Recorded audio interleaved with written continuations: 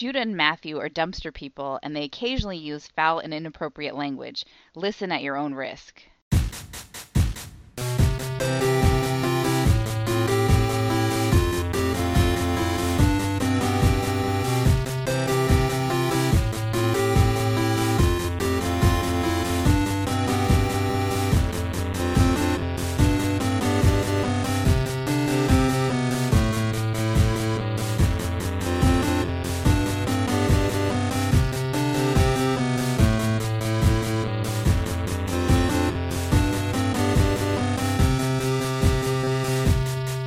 Welcome to Brother Date. I'm Matthew. I'm Judah. Do you want to spend 40 minutes covering current events? I feel like that's what we normally do. Is if since this the last episode was published, this is what's happened in Like Russia or whatever.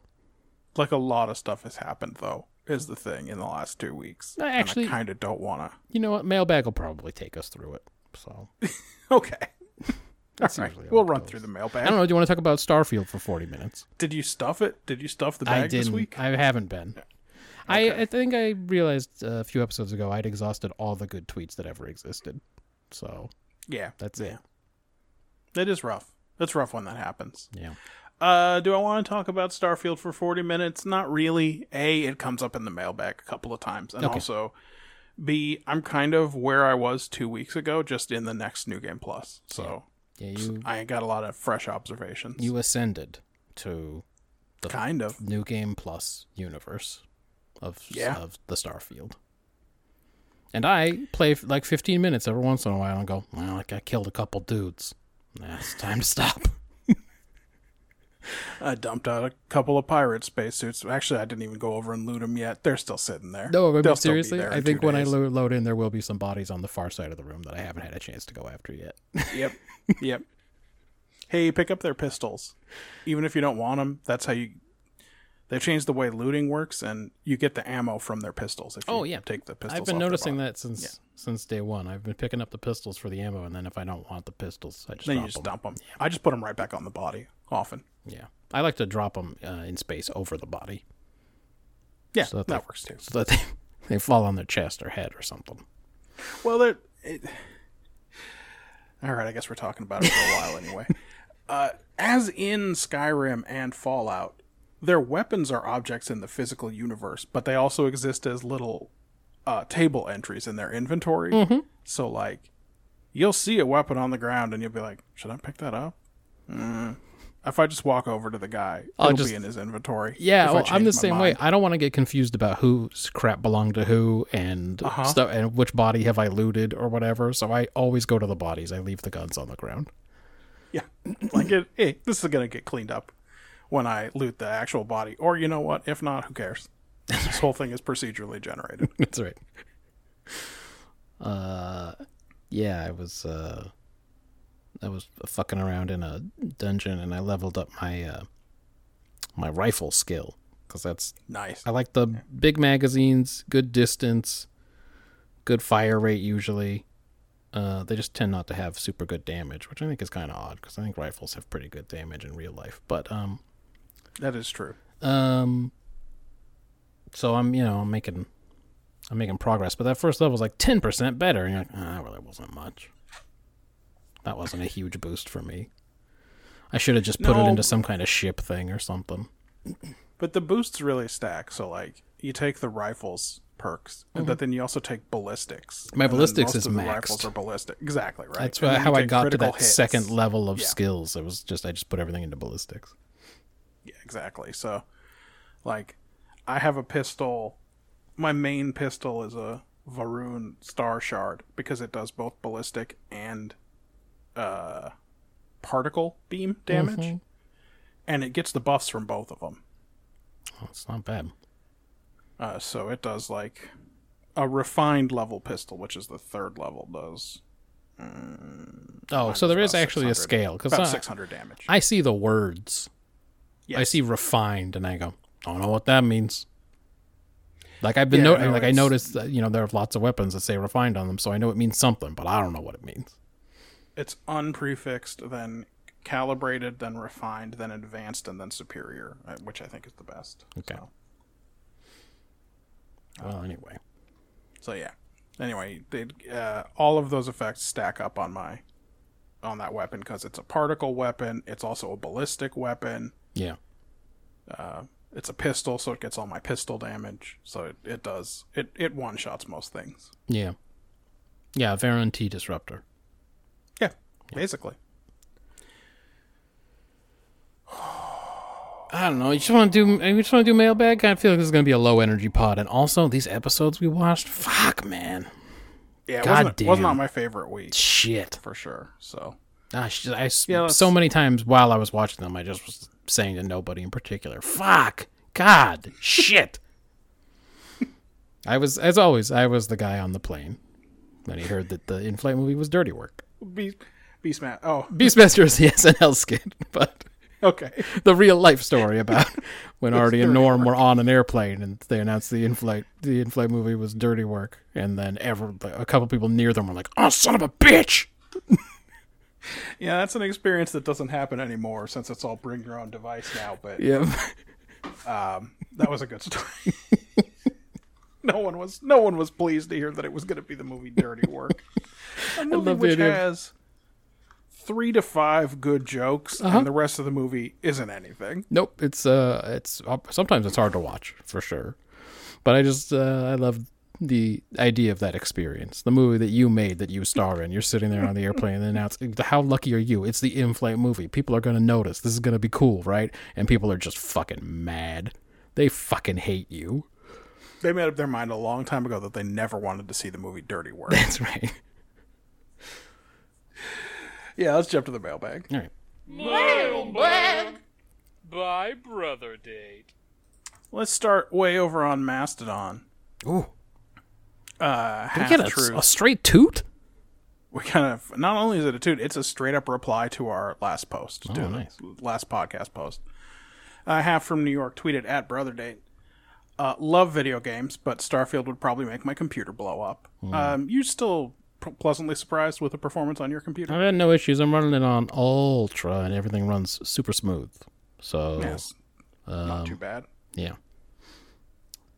Are you running a 2070? 2070 or a 1680? Super. 2070 super. Supercharged. Super. Fucking air cooled.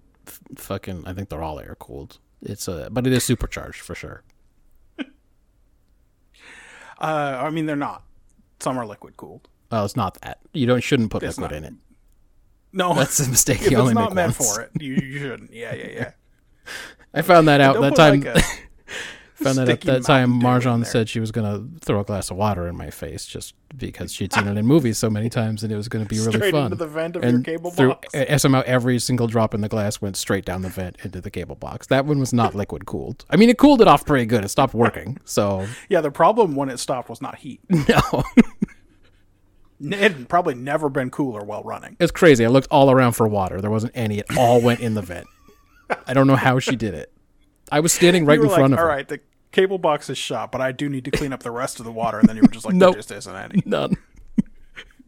That's why when we did it again. Pure laminar flow. The water never separated as it flew directly into the thing. Months again, when I let her try again, at that point, I'm sure because I thought there might be a sexual thing happening that I had to explore. But we just did it. This is it for her. Yeah, I just straight got in the shower. I was like, we got to do this somewhere that is meant to be wet because you're definitely going to miss. Did she lose the glass and it flew right into your face or anything like that? Because that's what I assume would happen if I said, "Yeah, go ahead, throw some water at me." I was prepped for impact for sure. I was ready to take it in the face and not flinch. So, but that's the thing you don't have to tell my wife. She will just take her squeeze bottle of water and squeeze water at you if she thinks it'll be funny in that moment. So that's good. She's pretty respectful about she doesn't do it if I'm holding my Steam Deck. Yeah, you got to be careful around electronics. Not liquid cooled is the point. No, mostly. Half goes on to ask, why is Data so bad at being a robot on every level? Yeah. Why didn't he ask the computer if people had research or samples growing?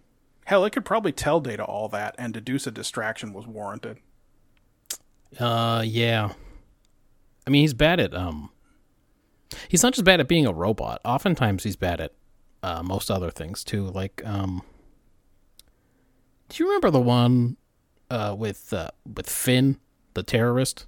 You could tell he was a terrorist because he had the Irish name.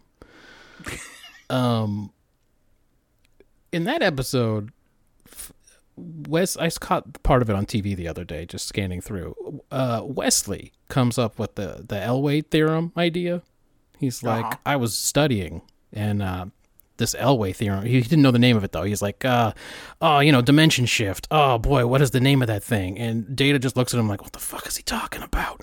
And then Geordi pipes up and he goes, oh, the Elway theorem. Yeah, boy, but that's, no one's talked about that in a while. And Data's looking at both of them like, well, these guys, they seem so fucking smart. Yep. Like, something he could easily have looked up, for sure. He could have just gone into his little brain. Yep, he's just looking like, they're so smart, what do I do? He didn't look up sub-index physics. Check your data banks for humor, sub-index slapstick data. Maybe Riker knows how Data's brain works and it's not good. I mean, it's clearly not good. He's bad at everything. He's bad at being a robot. He's bad at doing the things you expect a robot to be able to do. He's bad at not pulling the trigger. He's good at pulling it. He definitely was going to ice Kifas Fajo, but... The problem with Data being a robot is that the show writers didn't have anything interesting to say about robots. Nah. They didn't know anything about robots or computers in general. Definitely not. But they didn't have the balls to say, okay, this is Data. He's third in command on this ship. He is an Italian puppet that somehow has life. That's right. But he's not a real boy. But could he become one? You can tell. You can see where he used to have, like, wooden joints and stuff. Yeah. It's pretty clear he's a transformed doll. Yeah, that would have been better, but then you couldn't have had Riker call him Pinocchio and wink. Two on the nose. Couldn't you have? I mean, I guess maybe. This is a show that is very afraid that people will not catch references. So... could they not have had done all of that and then still had him say, oh, like Pinocchio? Look, man, if they had access to Landru, they would have known the one time they did try to talk about it, they scored the highest score anyone in Star Trek ever did. So, yep. I just don't know why they always ignored Landru, which existed for them in their time. It is a shame. It's a shame that they really failed to make use of the resources available to them like that. Yeah. I sent it back to 1986 to be totally sure that they had it. Man, it's printed out on that nasty printer paper where you got to pull all the crap off the edges. I was just wondering if there was a file format in existence since 1986 that you could send Landru back in. Let me just look up when comma-separated values was invented. Yeah, CSV. Because you could send Landru in a CSV. Sure. History. 1972. There you go. Someone had it. So that would work. Yeah, I don't know if the writers of Star Trek had it, but somebody had it. I mean, if they had a computer... They didn't. It's very clear they didn't. At all. It's very clear they didn't know what a computer was or how it worked, at least until the 2000s. Yeah, you're right. Because we saw that Voyager they were episode. Let's do an episode about the turn of the millennium.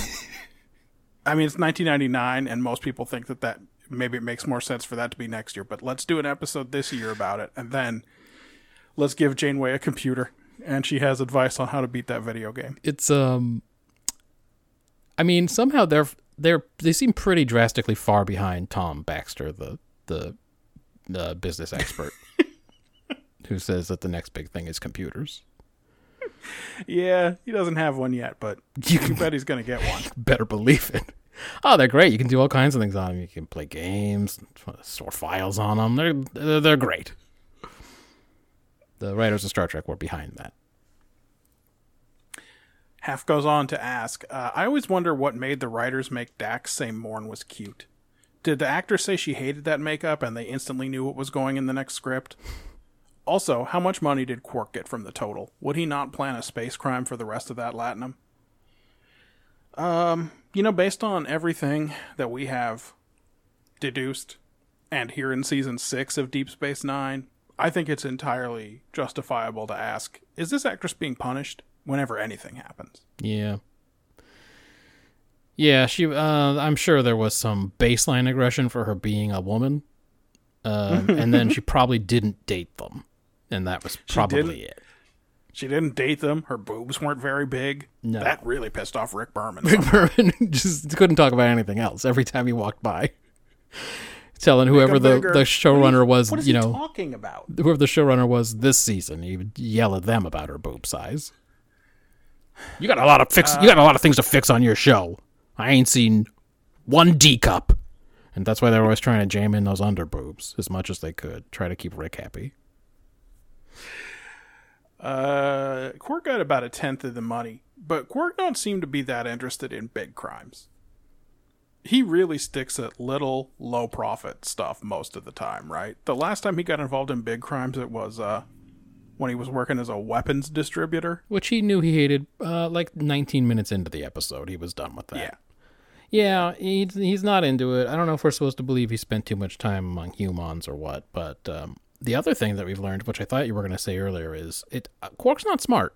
And no, that's something that we need to keep in mind. I think a lot of people in universe talk about how cunning and crafty he is, and he's taken in by every single scheme there is.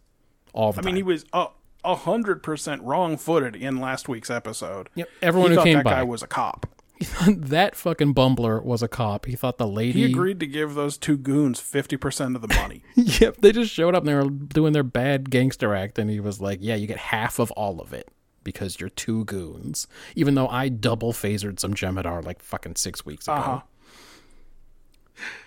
Not only that, but, geez, either last week or the week before. Hold on. Yeah, Landrew. 2 weeks before, I put together a fucking strike team and took out Iggy Pop and his whole crew. That's right. But yeah, no, you two idiots. You get half for sure. Yeah. So he's not super smart. So it's probably better that he doesn't attempt anything too extreme. But he's not that ambitious either. Like he does a lot of little schemes. He'll do a bunch of little shit. He's a real Larry Appleton. Yeah, there's a lot of those floating around. In this show and other shows. It's like a whole type of person. I know, I keep noticing Larry Appleton's just out there, especially in media, but I assume there are real people out there like that too. Who are scum.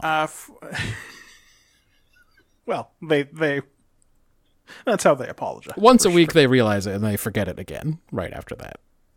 Yeah, they don't change their behavior about it in any way. Nope, they just have another meltdown a week later and then on the couch with their weird cousin talk about how they're scum. Larry Appleton's not like, I'm just going to be nice to Jennifer this week. Was his girlfriend Jennifer? Yeah, Marianne, I think, was Balky's girl. So, yeah. Okay. Jennifer also showed up on Step by Step. And...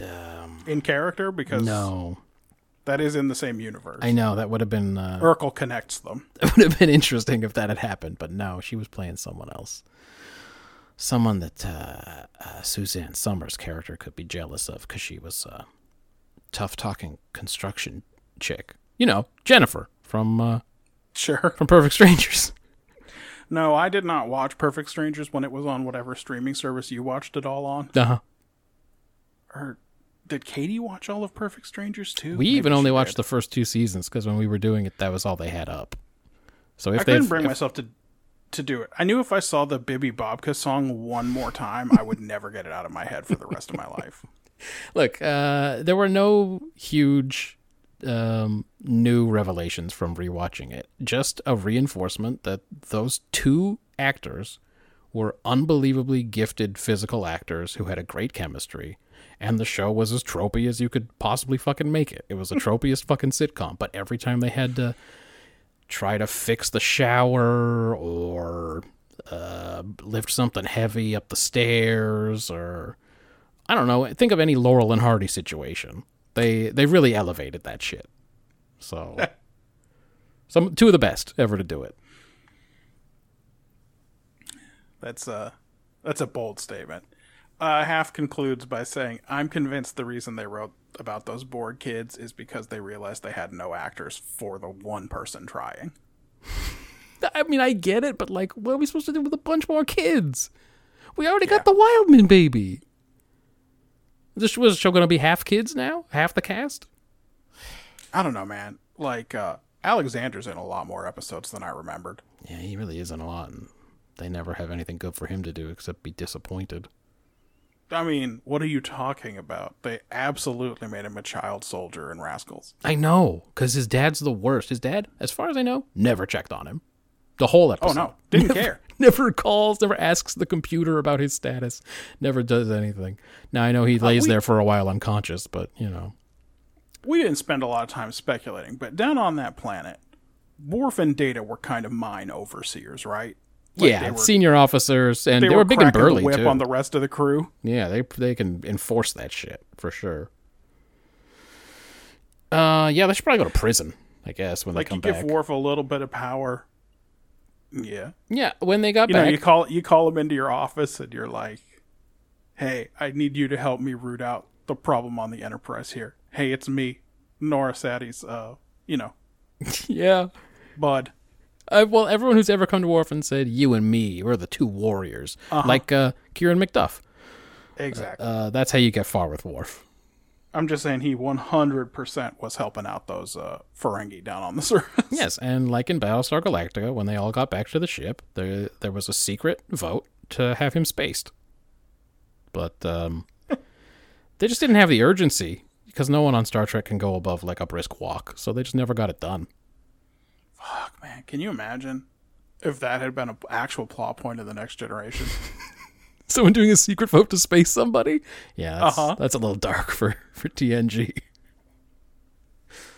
What is this? Star Patrol? What was the name of it? Star Command? Star Command? That's true. That's true. They did have to execute a guy, didn't they? Yeah. Yeah. They went to give him his lethal injection, but he'd hanged himself. Yeah, he took care of it for him. So they didn't have to do it. Yeah. Yeah. So they were just cadets. Just a bunch of cadets played by 33-year-olds. Yeah. In my memory. I mean, I don't know. I'm pretty sure that VHS tape is long gone, so... No, yeah, no. That shit's got to be on YouTube, though, right? Hold on. I think you can YouTube it. I think I tried one time and I got about 3 minutes in and went, can't do it. Can't watch it. Syria. Cannot watch it. Unwatchable garbage. Star Command, a.k.a. In the Fold, 1996. Well, I didn't remember the in the fold part. Was that the name of the pilot? And then it just never got picked up or whatever? Yeah, it just got made as a movie. Yeah. Yeah, you can watch all 92 minutes of this on YouTube. I can't, but, though. That's what I mean. I tried, and I couldn't do it physically. I fucking absolutely would not recommend it. Don't do it, everybody. If you've got 90 minutes to kill, it starts do with a else. very bad voiceover, it turns out. Well, they gotta tell you something about the universe, and they didn't have any good ideas, so yeah, it's just straight voiceover. The Earth polluted. Then there's these other guys. They're also humans, I think.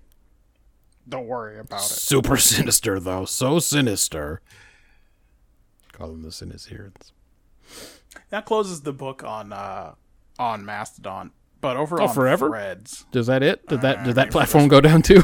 It seems unlikely. Okay. Over on Threads, old friend of the podcast, Shannon, sent a video, and I'm not going to do too much to describe it, because you should just go find us at Threads, at Brother Date on Threads. Yeah, we got a number and everything. We're number 10,500,000 something. Yeah. She sent a BBC special in the 70s about Trekkies. Oh! Link to this thing. You did send me that. Yes, I remember that. It's quite a watch. First of all, they do not treat these people with respect. Oh, no. For fan club members that they get to show up. And ask them why they like Star Trek. Yes, they're very proud of their homebrew transporter effect masking that they use to beam people in and out to have this talk about them. But it is one of these... Every once in a while, one of these videos from Britain from the 70s or 80s or whatever shows up on social media with the intense Britishness that you understand why people make fun of English teeth today. Even though if you watch some actual English media, you're like, I don't know, that all looked pretty normal to me. Yeah. Have you seen this other one that's going around? You guys should go watch this. It's the guy is super condescending to the guests. Yes. He treats his lady assistant like absolute fucking trash, and Yep. he just makes fun of nerds the entire time, straight to their face. He's not hiding it. yeah. This is apparently news. Yeah. Have you seen this one where there's a woman talking about this big explosion of new crisp flavors? And then she's No. like, it used to be just plain and then ready salted. And then Wait a minute. but There now- was a variety that weren't even salted. yeah, apparently. I'm just gonna and eat she's some got- potato here. Hold on. This lady has got fucking outpost teeth like you would not believe. Hold on. Oh, that's too Chip bad. flavor report England. What would even be the I'm point? sure it'll come up. We Show me this fucking video. did crisp up these potatoes, but like we didn't do anything to them. You can just eat them if you want. If you just love the taste of plain potato. Old UK crisp taste test news. So, let's see. Yes. Yeah, hang on. I'm going to send you this fucking video. You got to watch 20 or 30 seconds. I know we won't hear it, but you got to watch 20 or 30 seconds of this to hear this woman's voice and to see her face at the same time. It is an incredible thing. All right, hold on. I'm clicking on it. So it's a video. You can find it on Reddit. It's titled, People trying newfangled crisps for the first time. yeah. Oh man, you're not playing. This lady. She could open bottles with her teeth for sure. God. It almost looks like a joke. Is this a joke? I think this is real. She's wearing some straight Austin Powers teeth. Yep, and the people they stop in the street to ask about these fucking crisps are I mean, it's Monty Python characters. Like if you grew up watching Monty Python on PBS in the 80s and you're like, why? What are all these housewives that these Yeah, five why are they dudes dressing constantly up pretending as? to be housewives? Then you watch this. What's going on with all of these characters? And then you watch this, and it's just like every man on the street interview. You're like, oh my god, England in the 70s was a looks rough. fucking dystopian nightmare, huh? Yeah, had they somehow not yet recovered from World War II? Was it? I think that's definitely 30 years on, and they still look like everything in that video looked like you'd have to describe it as a hovel. You'd be like, what street is this? Hovel Street? You're like, oh, I didn't know they called them the it's the Hovel District. Oh, okay, I'm in the Hovel District. Oh yeah, one of the second most popular comment is plain crisps, not even salt. Yeah, apparently And, took them a while yeah. to think of that one. Yeah, I guess so. You were supposed to take them home and pour fucking gravy on them or something? I don't know what. No, it looks like they must have come with a little foil pouch of salt in the bag that you would then pour in and shake the bag up. Okay. And that way you could choose, how salty you wanted it to be.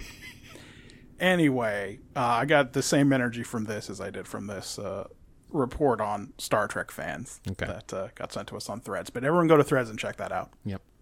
You were not kidding about that lady's teeth. I still can't believe those are real teeth.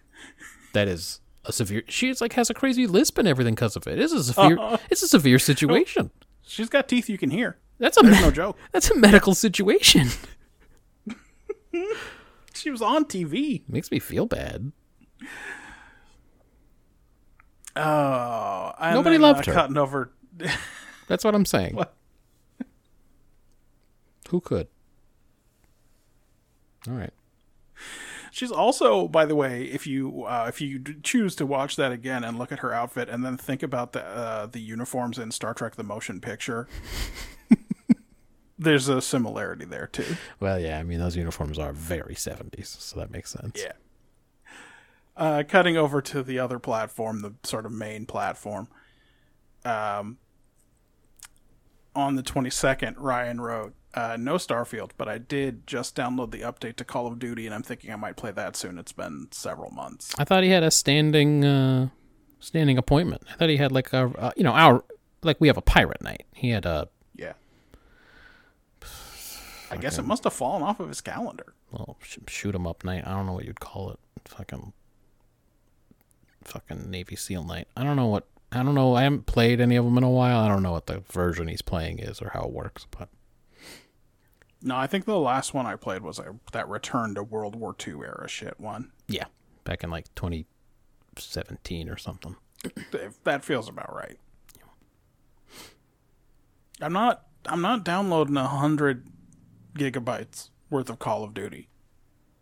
No, I mean, for one thing, we were just talking about this the other day. All these fucking games are huge now. No matter how much space you think you've only got enough for a few games. Oh, yeah. So, yeah, I really want to I have to want to play it and put up with the fucking hours and hours of downloading and everything. And you got Google Fiber.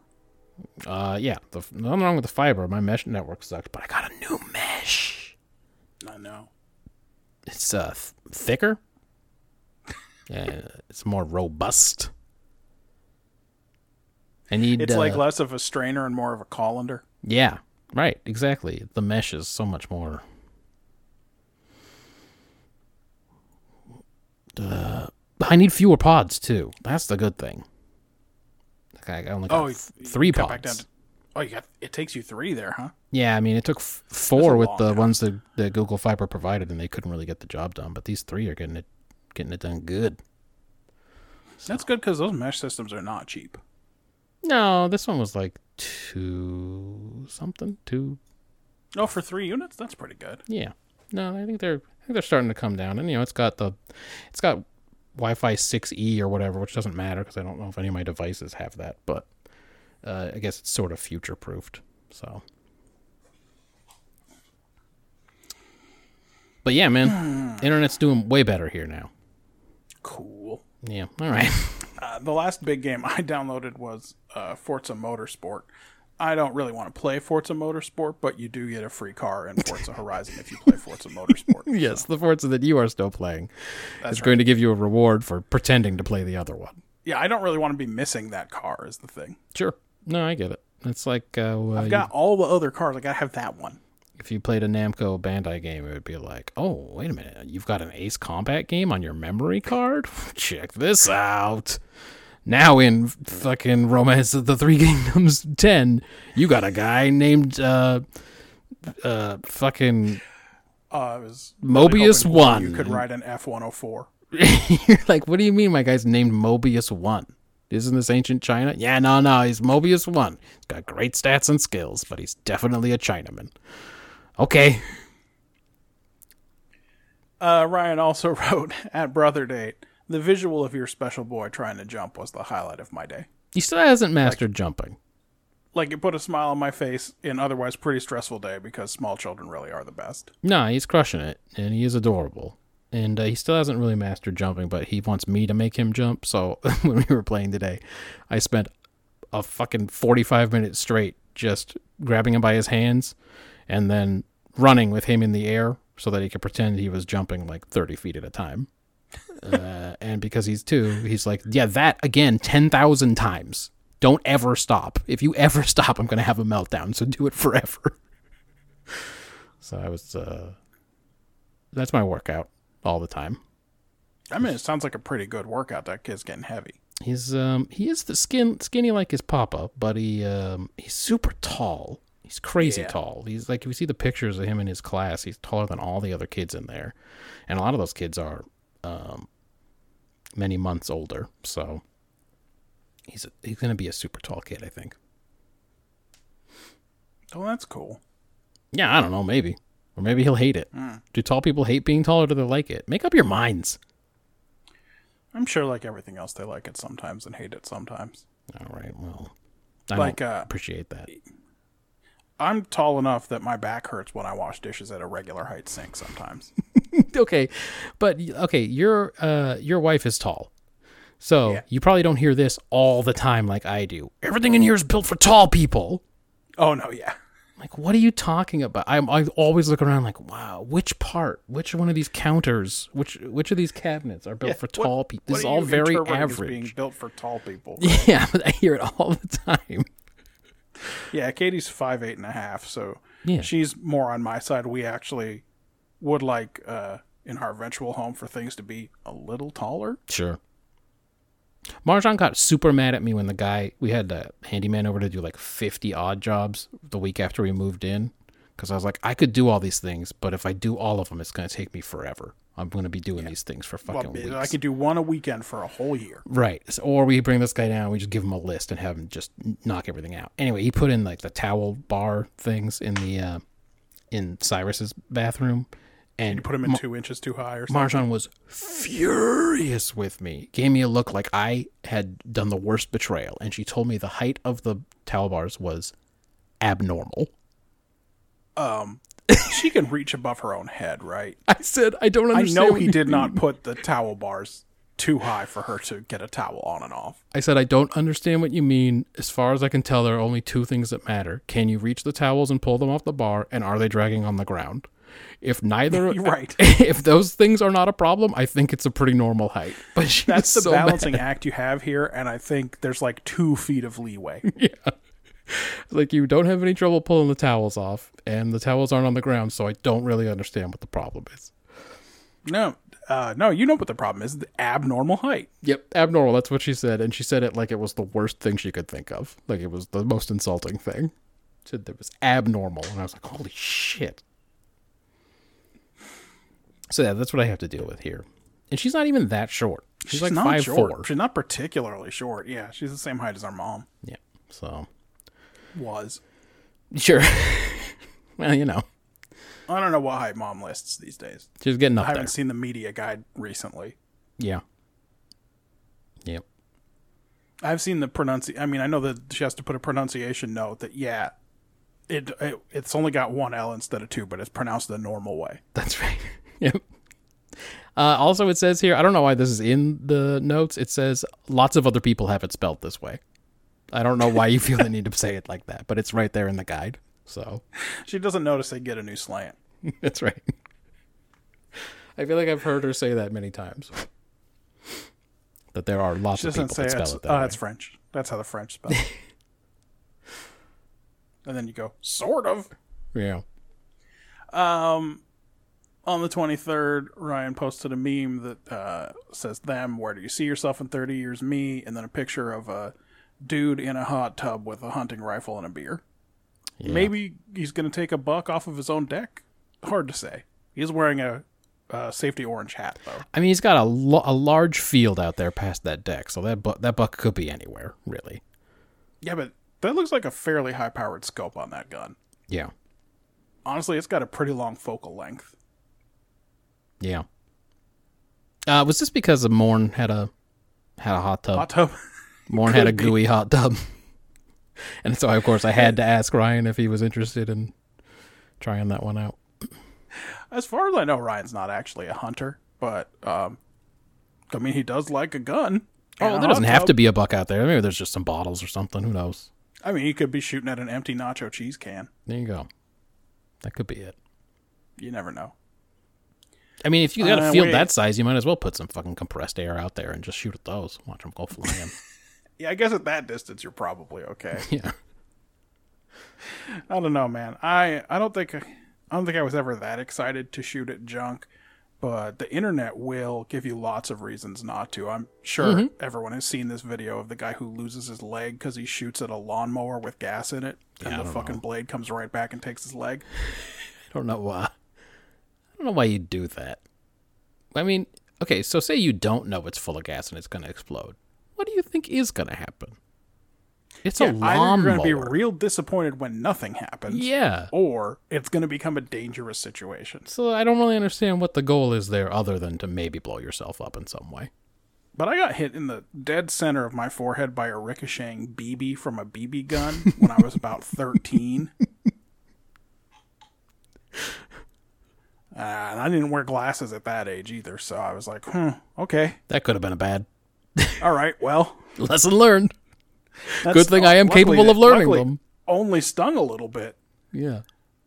But some people aren't capable of learning lessons, so maybe that's the problem. No. And to be fair, one time we went out with Ryan's dad, and we were shooting this 50 cal and in a quarry. and a huge piece of rock flew like 300 feet through the air on a real high parabola and broke his dad's back lift gate window. So, Dang. Didn't learn that much, I guess. No. Hey, man, bullets they got some power, huh? I mean, a 50 cal sure does. Yeah. All right, lesson learned. I just learned a lesson. I haven't done a lot of shooting. I've done like skeet, and then that's it. Yeah. And I was fucking good as shit. I blasted like There you go. 22 in a row or something at one point. Nice. Should have done that in the Olympics or something. You've done enough video games to have a sense of how to lead a target. Mm-hmm. That was really it, I think that's the important skill for skeet. Once I got a hang of what that specific weapon was doing, I was like, fucking got it. Nailed it.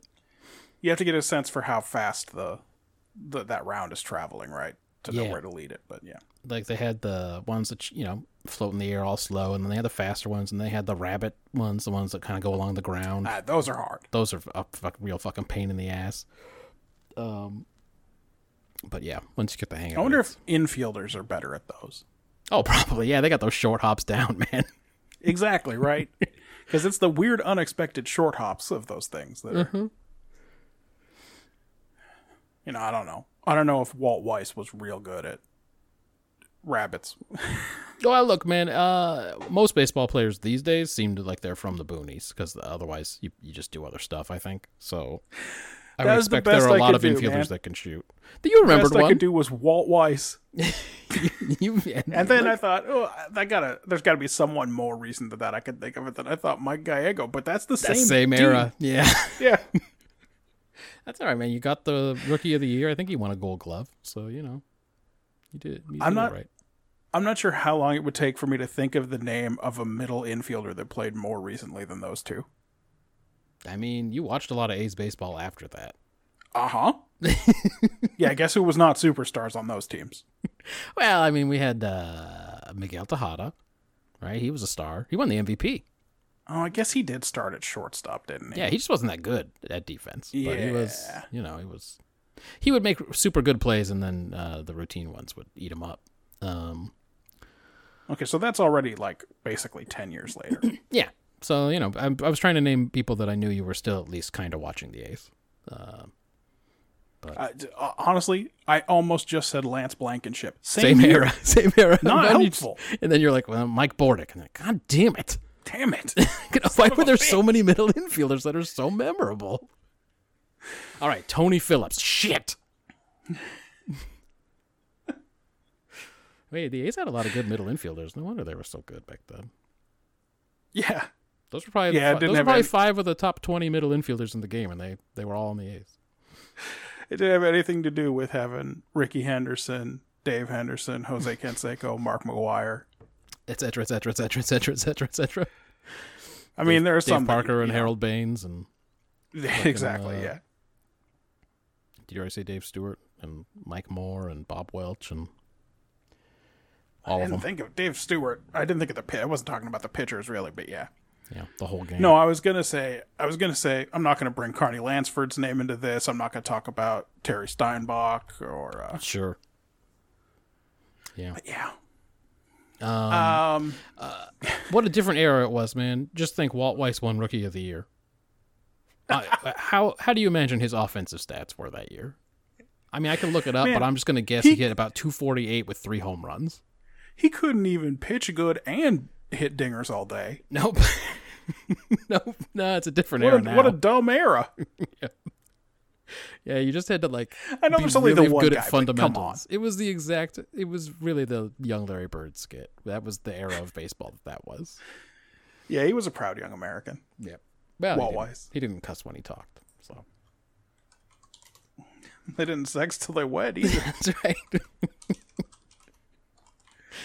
Yeah, man, everybody knows I got the sweetest stroke. You can ask any of the cows. It's a good skit. I don't remember many Kroll show skits, but that one will always stay with me. Oh, he only got 26 at-bats his first year. Let's not count that. Yeah, he didn't have... He still had his rookie eligibility. Sorry. I actually can't see There's a big Capital One ad that's preventing me from actually seeing the batting average. That's a good sign. That's how you know a website's really working. Yeah, don't go to All right. baseballalmanac.com. In 1988, he hit 250 in 88. I said, what did he hit? 248 with 3 home runs? Yeah. He hit 250 with 3 home runs. Yeah, you fucking exactly nailed it. Rookie of the year. No, it's okay because he hit 39 RBI and 44 runs scored. So he made up for it in other ways. What is happening? Fundamentals, dude. They just looked at that guy and they went, just keeps that glove down. Always puts his other hand behind the glove. It's everything you want out of a player.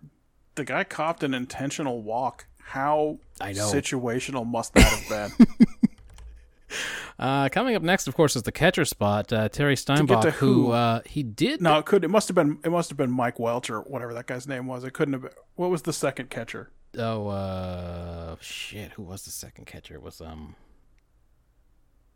used to remember behind Terry Steinbach. God damn it. It was Bob Welch. No, Bob Welch is the pitcher. No, Bob Welch is the pitcher. Who am I fucking thinking of? Ron Hassey. Ron Hassey is exactly who I was thinking of.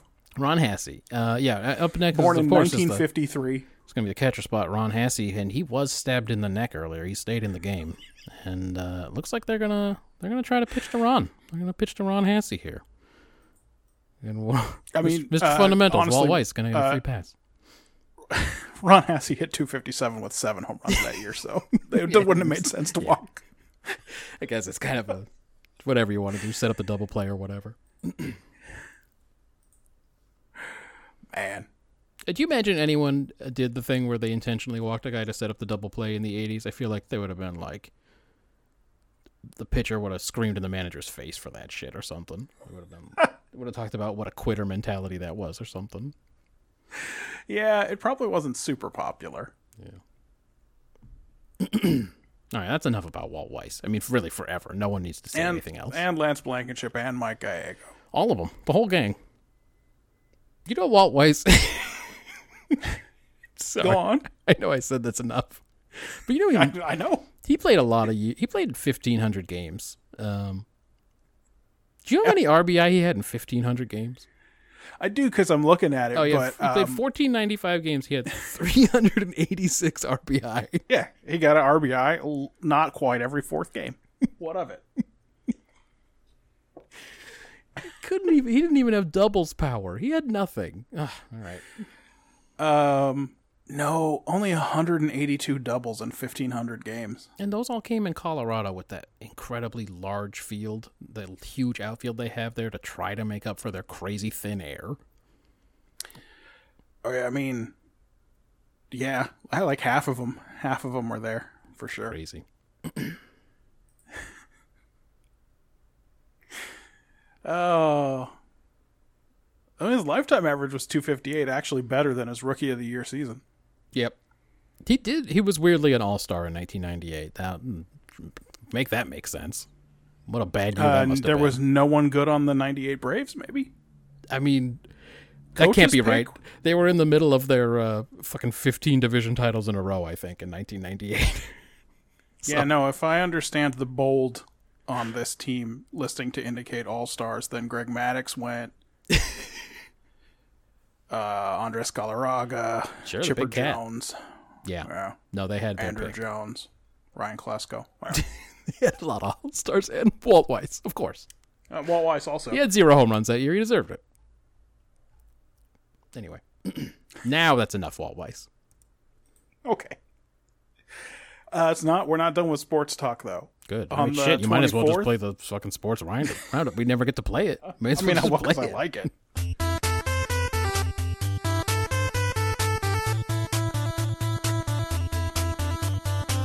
Now, sports roundup. Boom, boom, boom, boom, boom, boom, boom, boom, boom. That's It's got that Paperboy bass.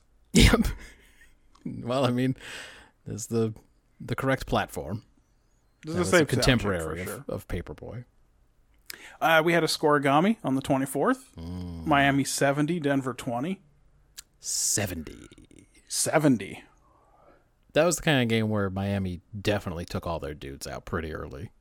And it didn't fucking matter. Because here's the thing about the backups. They also want to score.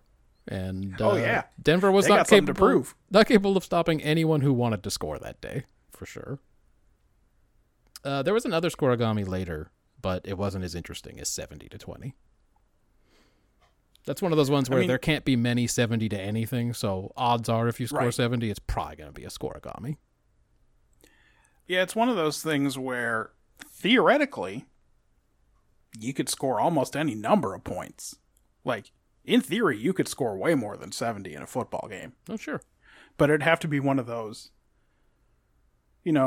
highest scoring college basketball, DeVry versus whoever, and they had a gentleman's agreement not to throw it, but just play as fast as possible for the whole game. Yep.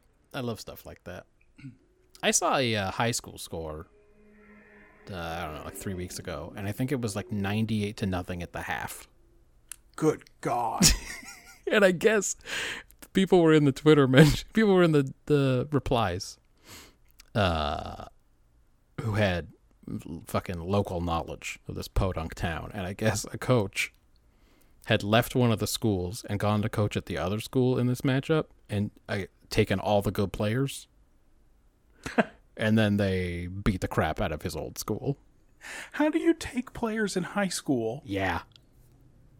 I mean, you just put in your transfer request. The guys go, we're transferring to this other school in town. And whatever process that is. But yeah, that's what people were saying. Their parents are like, well, does the school bus go there? Like, how's that going to work? Coach is picking them all up every day. Maybe. I mean, if he's going to win every game by hundreds of points, maybe it's worth it.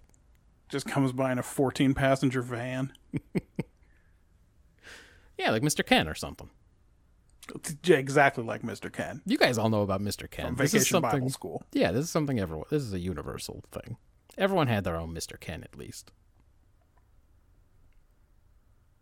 What's the point of the Mr. there? It's to show respect, but don't worry. He's not that high above you in the hierarchy. So you don't have to call him Mr. Johnson or whatever his fucking name was. It's just Mr. Ken. I mean, it was the same, right? The pastor of that church was Pastor Jim. Yep. Yeah, and when I was really young, I thought it was Master Jim, and I didn't appreciate that at all. I was like, I don't know what the deal was with Miss Lavoda. Was that her name? It's a family name. Well, Lesboda. Some of the children were unkind and called her Miss Lesboda. Yeah, some of them. The Miz suggested she was unmarried. And that was enough. Hey, man, in 1990 or whatever, that was enough. She's that old and she's not married? In Must the be context fucking of the lesbian. Church,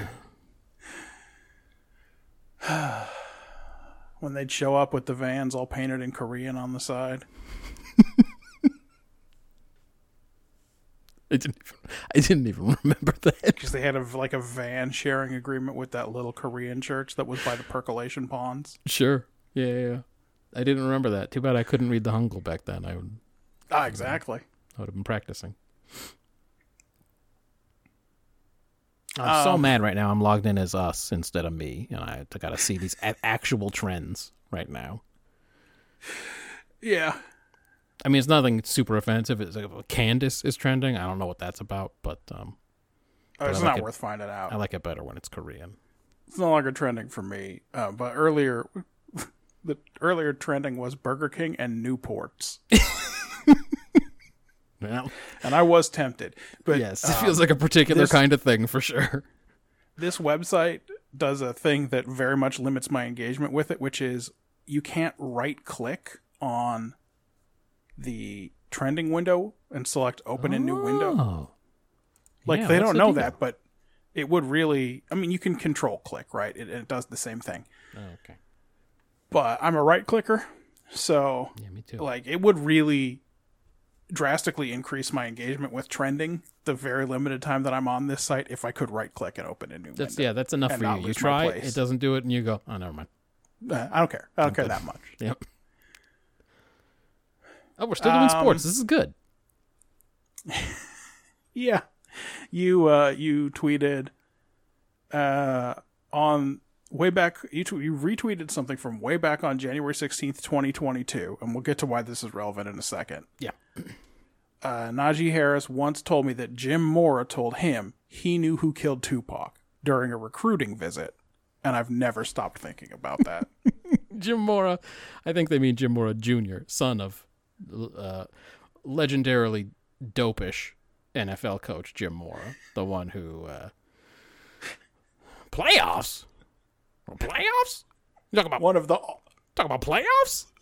One of the all-time great press conferences. Yeah, one of the guys. When the time he went, oh, we suck. We sucked on offense. We sucked on defense. We sucked. We didn't do diddly poo. Anyway, his son, just as white as his dad, just one of the all-time white bread football coaches. During a recruiting visit. Presumably to try to curry favor with an athlete, told him he knew who killed Tupac. Hey, come play for UCLA. I got something that is really. This is, I think, going to motivate you a little bit. You probably always wondered who killed Tupac. If you sign a letter of intent to play for us, I'll tell you. I will tell you who killed Tupac. I'll tell you. I got the scoop. I'm Jim Mora. I'm connected. My dad is Jim Mora. I used to coach the Atlanta That's how Falcons, I got the name. Okay? The Falcons. You know I know who killed Tupac. It's one of the craziest things I've ever heard about recruiting. Anyway, they arrested a guy this last couple of weeks. It barely even made the news. Yeah, a scant 27 years or whatever after Tupac was murdered. They arrested a guy who they think was in the car with the guy who actually killed Tupac. Yeah. Who's been dead for a long time now. Yes, it was, the retweet was, it was topical. Yes, it was topical at the time, but that is a fantastic story. I remember when that was originally tweeted and laughing at it, and then someone resurfaced it when that arrest was made. There's just probably no way to game the system enough to do this, but can you imagine a hidden camera show where they somehow set up that this person was like a blue chip recruit, and then you got to see the crazy shit that college coaches and people said when they came on recruiting visits? Oh, no, you could definitely do it. There are countless stories of absolutely fictional recruits trying to get scholarships, because once you're on scholarship, they can't take it away or whatever. So if you show up and you suck at football or whatever, they'll just be like, well, that's not grounds to remove your scholarship. You still got to go to school or whatever, but and you still get to keep your scholarship, but we ain't fucking playing you. Like, there are people who just like make up fake highlight videos of just other people in the highlights and stuff, and they get themselves reviewed on these recruiting sites because, the people who are doing that, they ain't got no standards or scruples or anything. They're just like, yeah, sure, look at I went and saw this guy in person and he's legit, because they just got some tape sent to him or whatever. So yeah, no, you could definitely do it. Make up a fake recruit, get him into a recruiting visit, and just I would just love to see the crazy shit these people who are the absolute centers of power in their own world think a 17-year-old thinks is going to be a good inducement to come play with them. Yep. Yeah. So anyway, that's another current event that's happened since the last episode. Like they may or may not have a lead on the murder of Tupac Shakur. Dead, age 25. This is more years ago than he got to live on this planet. Yeah, that is true. That is absolutely true. On the third, you retweeted, this is a little bit memey and also a little bit current eventsy. A tweet that says you saying, back from the White House already? And then me saying, President's dog's haunted. And you saying, what? And then it says me loading a pistol and getting back on Air Force One. President's dog's haunted. This is based on the aliens on the moon meme or whatever. Right. But yeah, because I guess Commander the dog, who I guess is a real dog, has been acting real crazy lately. This is the dog who's attacked the Secret Service a couple of times because he hates cops or whatever. But then two separate sources who adamantly refuse to be named. That's my favorite part. My favorite part of it is the adamantly refused. You absolutely may not use my name. You are not under any circumstances. Do you want to hear what I have to say or not? You may not use my name. But, check this out. The dog can sometimes be seen wandering the White House halls at night, sounding out a bizarre clicking noise. Maybe he's communicating with something. Do not use my name. Yep. I just really want to stress that again here at the end. Nope, you may not quote me. As I leave this Hotel 6, I just really want you to know. You may not use my name, but the dog's definitely haunted. Oh, boy. I guess since we're doing current events here real quick, Matt, everyone there survived the emergency alert system broadcast today? Yep. I mean, I had read something about it happening yesterday, so I wasn't that surprised when it started to happen. But I did think of all the people in meetings across the country. And everyone's fucking phones going off at the same time. What a pleasure that must have been. The company I work for has their big annual conference right now. And they had people on stage, they were live streaming stuff, but they knew it was coming, and so they sent out a warning, hey, we know that's going to go off. There will be an interruption when literally everyone in the fucking country gets this notification. Yeah, when everyone's phone goes off at around 11:20, happened to be 11:18. Yeah. And it did hit the different carriers or whatever at different times, because I'm in the dumb two-phone situation. My work phone went off before my... it went off and stopped going off before my personal phone went off. But you didn't activate the 5G chip inside your vaccine, right? Oh, God, no. It's okay. Not quite. End of days is still weeks away, right? Oh, okay, good. That's what I'm waiting for. I just love how undeterred by failure these guys are. When one of these things, for instance, John F. Kennedy doesn't come back to life in Dealey Plaza. Sure. So it's just, oh well. They don't even say we were wrong about that one. They just say stuff like, we'll see. Yeah, I don't know. Time will tell. This is one of those things that we may not ever really know the truth about. No. It's going to be a couple of years before those activated vaccine chips kill 2/3 of the world's population. So we're just not there yet. Just be patient, is what I'm saying. How closely did you pay attention to the description on that Gorgon video I sent you the other day? That was wild. I was surprised in retrospect that wasn't a mailbag contribution. Well, it's just it was took just a lot private to between us. There's a video of the Gorgon, the great Gorgon scene. The reason we say "as you believe, so shall you do," that character.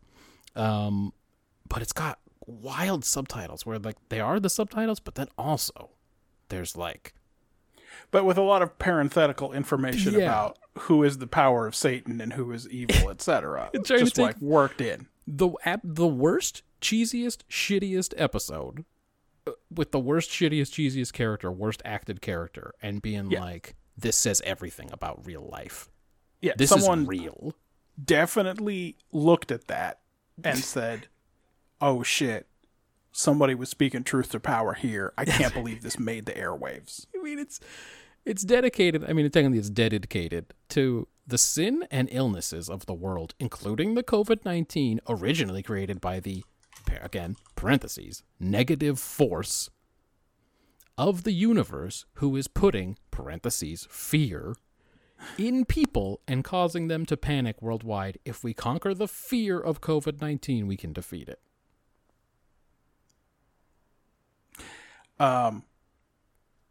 Did you notice that this is a fan channel for a British actress who died in a car accident in 1968?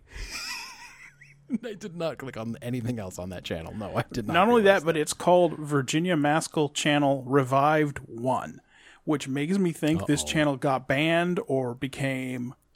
Or... just lay fallow for a while, then this guy was he brought it back. Or... Did he revive that actress? Good question. Let's just take a look at some of the other videos. Is there more Star Trek? That'd be good.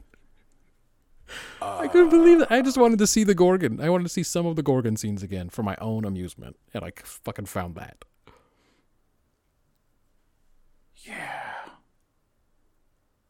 Yeah, it seems to be a lot of full-length movies. That's or long episodes of things. Oh man, are they all subtitled with crazy subtitles? Oh. Good question. Doesn't look like it. That's too bad. You still thought that was the chance for you to take a drink, take a long pause, and then go, not really. Not really. Well, in fact, as I'm scrolling down, So I guess from the titles, it's very difficult to tell. But there is another scene that he's picked out for "Man, the Children Shall Lead." Oh no. We shall go to Marcos 12, where we will find new friends. 1 million friends on Marcos 12. Imagine thinking Also, that was something. On this, he lists the air date of this episode as October 11th, 1868. That's fun. That's fun for everybody. It's very close. We got one more. We do got one more, don't we? Let's do it. Ryan, Patrick Stewart has released a memoir. Okay. And Ryan wrote in with a quote from that memoir that says, "Upon reflection, I would say that our show peaked in its 5th and 6th seasons," he wrote, with a link to a Hollywood Reporter site about the memoir and about Star Trek, etc., and about how he tried to get everybody to fucking stop goofing off and be serious, and he stormed off the set, and then Jonathan Frakes... This dude almost quit the Globetrotters. He was close. And Brent Spiner had to come and tell him, "Hey, man, lighten the fuck up." This is a story dumb we've all TV heard show. a portion of before. Where I Yes. think we've all heard he was a real asshole in the beginning and would tell us to stop fucking around and stuff. Yeah. He thought he was doing Shakespeare fucking out here, and they were like, Hey, buddy, have you gotta- seen this shit? hey, Hey, we're working on an episode called Code of Honor. Are you reading the script? hey, did you see what I had to put on, what I had to wear in the episode Angel 1? You remember a couple weeks ago we did that episode where we went to the planet where everybody fucks nonstop, and then you had to yell at their god about something? Yeah, maybe And you the kid didn't was see the gonna rest get of executed for playing ball in the grass. it. Maybe you were absorbed in your part, but our part, nonstop fucking.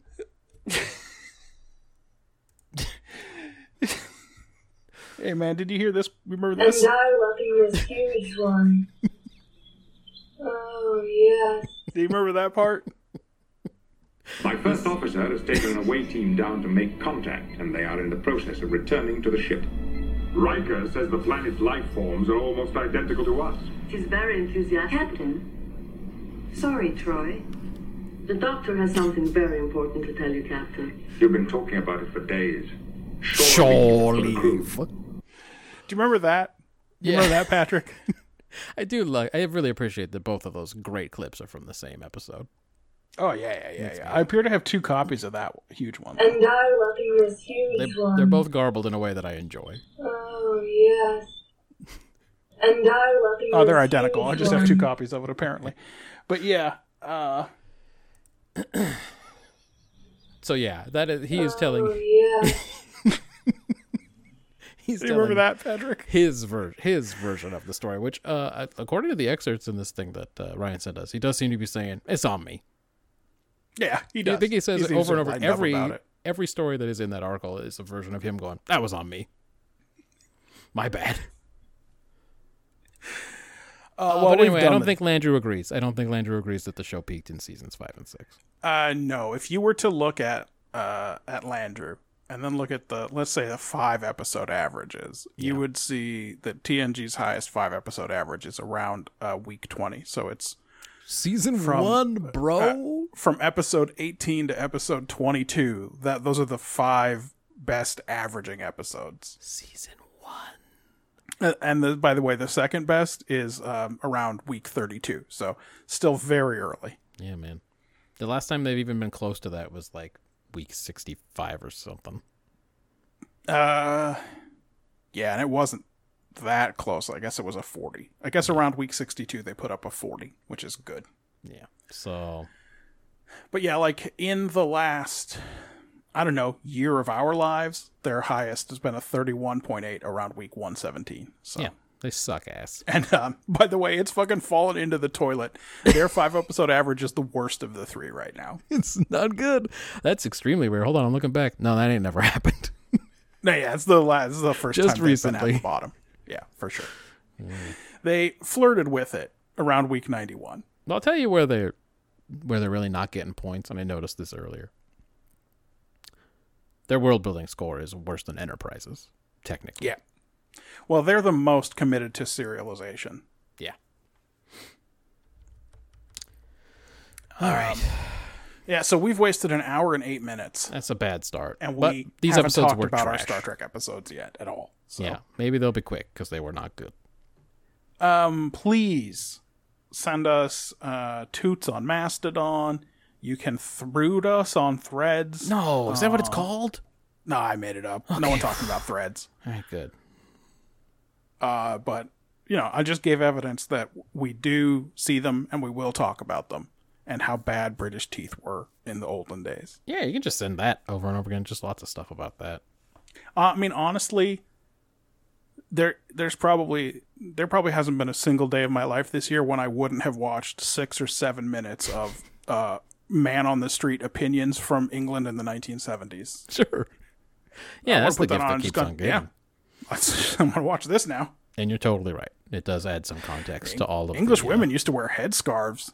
It adds a lot of context to all the Monty Python shit. Uh-huh. Let's do this.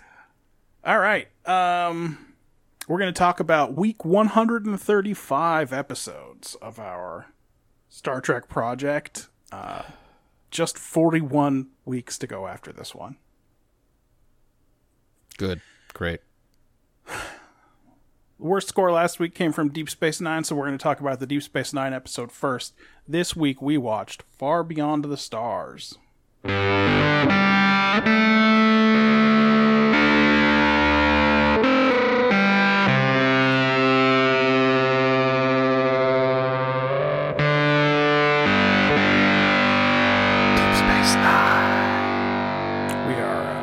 Fast approaching the 29th anniversary of me getting my first electric guitar.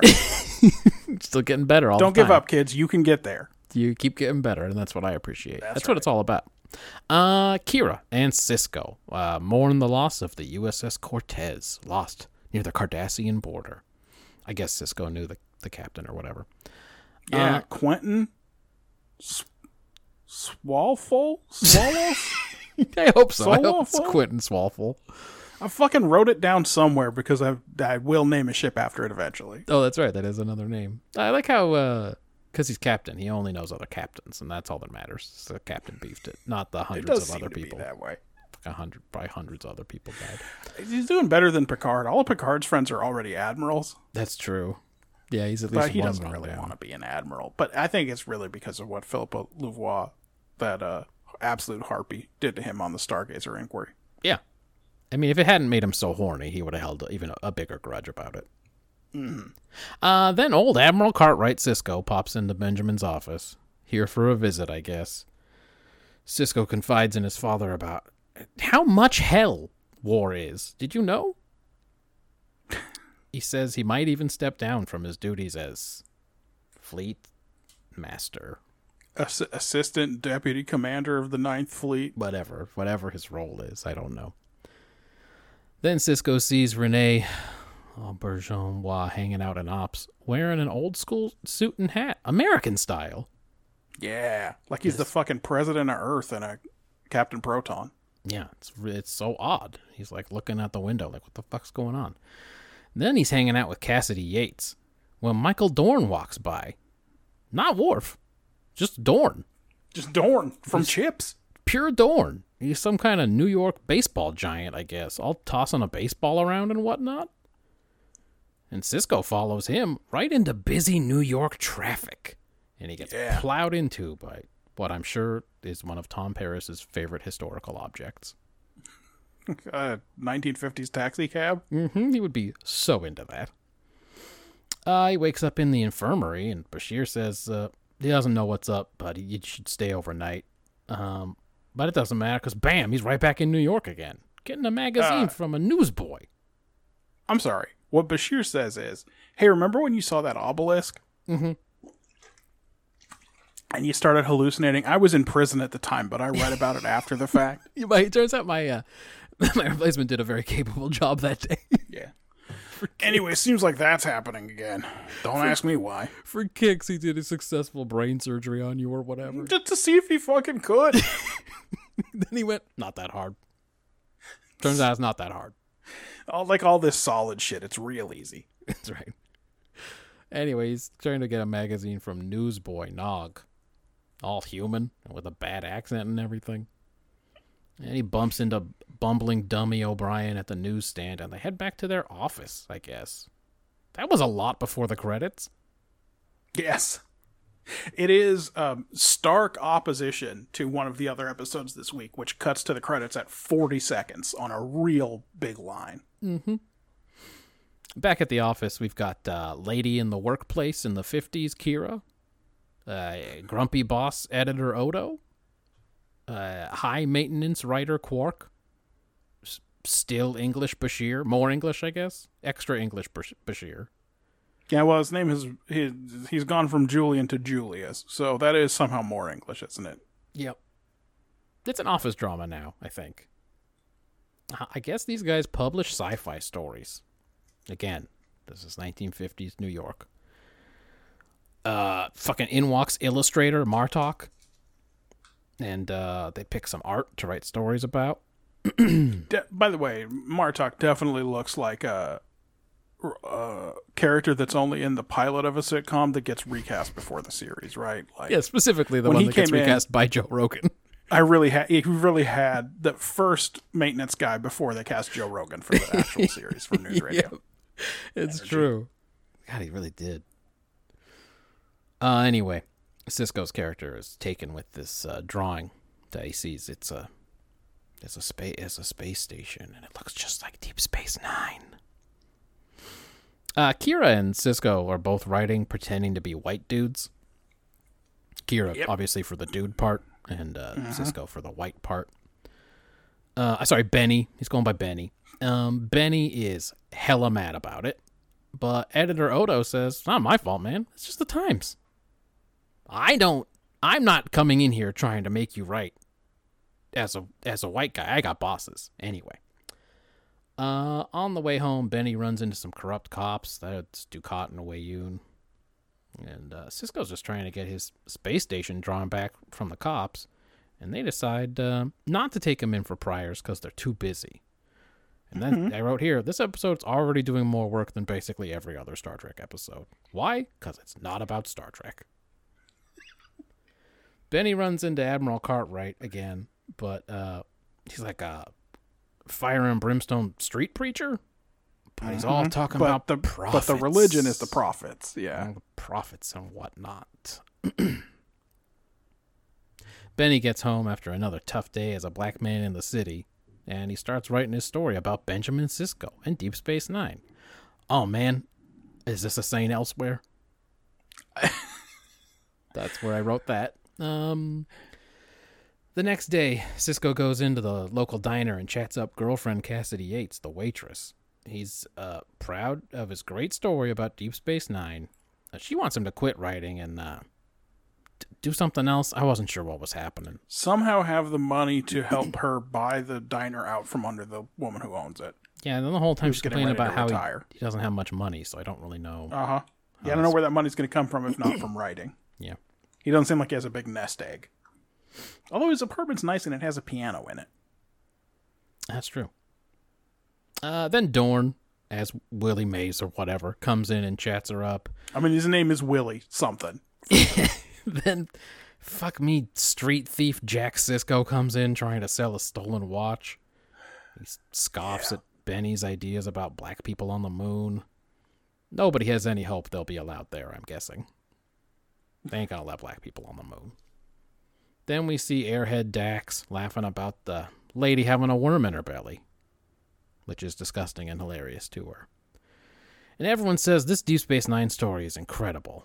We don't know which story you wrote. Maybe it was the one with the lady who sucks the words out of Jake's brain, or maybe it was the Dow Rock. I don't know.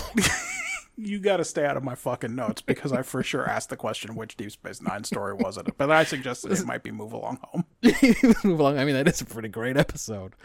The part where they do third chap, that's outstanding. I loved the Clompegs. Am I wrong to love the Clompegs? The guy says I've got enough sticks.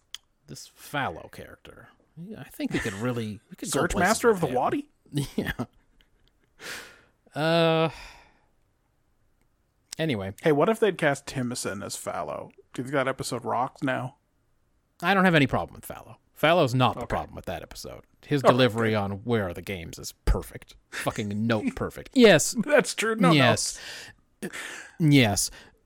Where are the games? He's perfect. The episode just isn't anything. Anyway, Boss Odo comes in and says nobody will accept an unbelievable concept like black space captains. Odo blames everyone else in the world for this, the distributors, the salespeople, the readers, I don't know, politicians, whatever. But Quark calls him on his personal cowardice. Again, this is Quark as just a human. This is just Shimmerman. I don't remember what his name was. I'm sure he had one. Odo won't back down. I was going to say Eddie Haskell, but that's wrong. That's different. That's a different one. Make the captain white or else it can't be published. Benny's at the diner, bummed as hell. And then Willie Worf Mays comes in and puts a hand on him. And Benny looks up and sees Klingon Worf. And he freaks out. But extra Klingon Worf. Yeah, that's right. Isn't he in his Klingon gear? Yeah, he's in the leathers. He's not, he's not in the red top jumpsuit. It's an even weirder thing. Great. Now the stress of being black in America is making him see aliens everywhere and shit.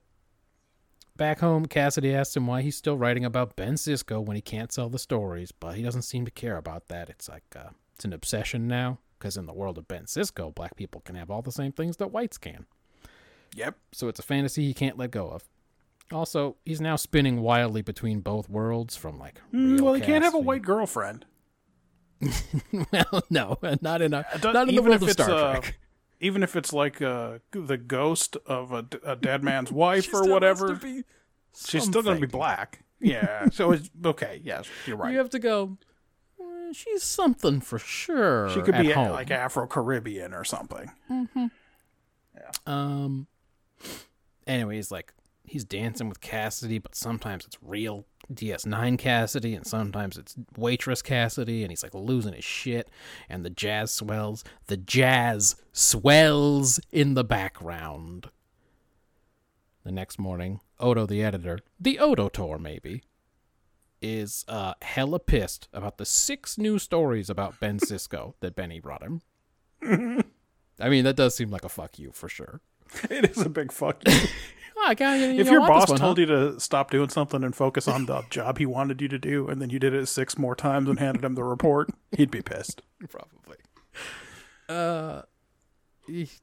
Anyway, he won't budge, but then Dummy O'Brien suggests that the whole thing could just be a big dream.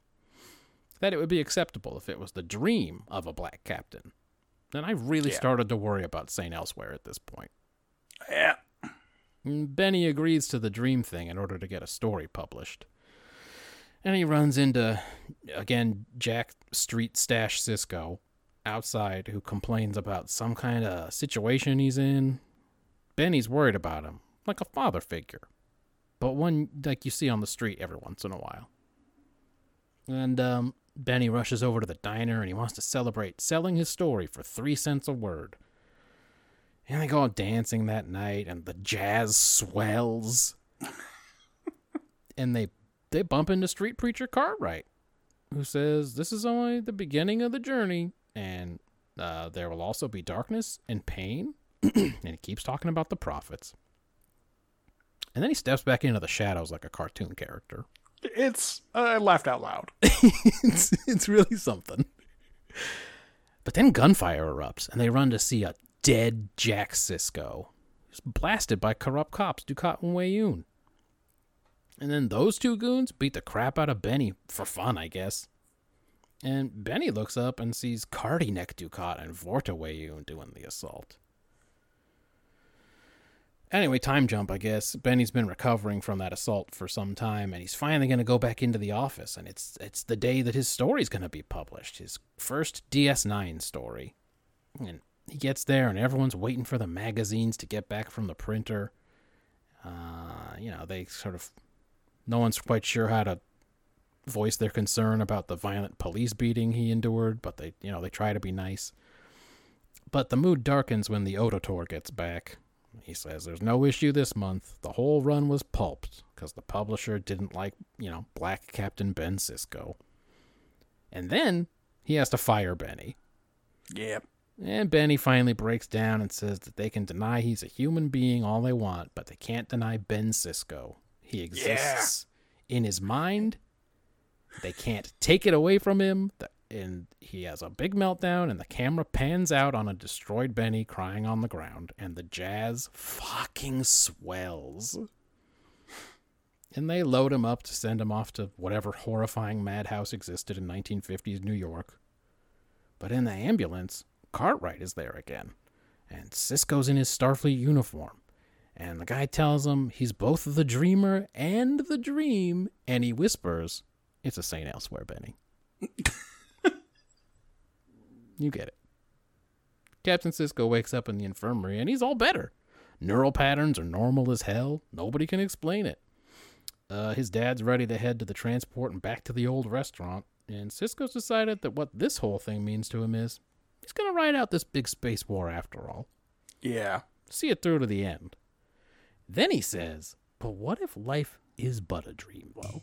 Like in the song, Dad." And his dad handles that well. And the jazz, well, you know it swells. The end. Yeah. Yo, bro. What was this one about?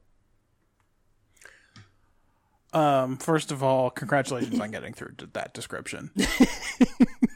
When I was watching those scenes where it's just like, oh, and then for one shot, it's Cardassian Ducat. Yeah. And then, oh, this time he's wearing his uniform. I was like, thank God. Because I would have had to stop it and go back and make sure I saw what I saw and write it all down anyway. It's a little strange because it doesn't feel like this for most of the episode. But based on the framing device, it really feels like the message of this episode is whatever you're going through now, your life might be someone else's dream. So stay strong. Which is, I mean, if that's the message, I don't even know what to do with it. It's rough, How does right? it help me to stay strong knowing that my life is someone else's dream? I feel like I'd lose a lot of motivation at that point. It's just like, oh, look, man, people have had it worse. Thanks. Yeah.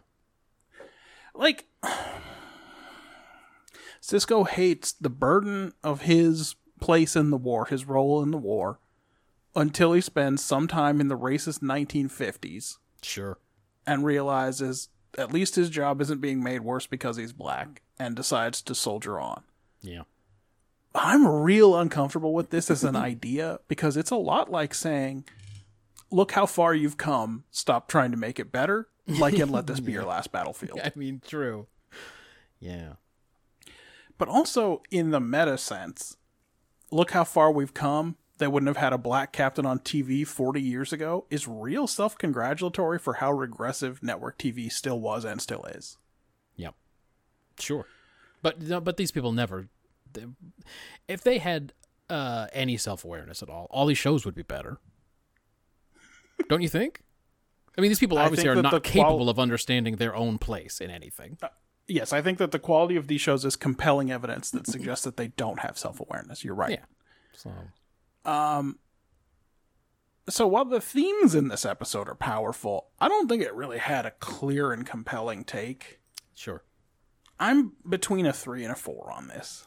Yeah, the only way I could do it was by removing the framing device, because as you say, everything that Ben Sisko says, the Captain Ben Sisko, makes no fucking sense when viewed with the rest of the episode. It's like, that's what it was about? Hold on a second. That's what it was about? Absolutely don't connect the dots. It's just not clear in any way why, having gone through this weird prophet hallucination, presumably, I mean, unless he's dreaming that part too. The war. Yeah. I don't know. They're not connected at all. So I removed the framing, and I said, hey man, you can't kill an idea. Maybe that idea leads to something great, but if it doesn't, it's still there, you know. Being powerful and chaotic and shit. People can get strength from ideas. Try and stop it. It's an episode about racism and prejudice, but as you pointed out, the framing is so dumb that I guess it also has to be about the value of ideas and imagination too, and then also another thing about how far you've come. So it's nowhere near a crystallized enough take about racism or the hope of a better future or anything at all to be more than a 5 for me.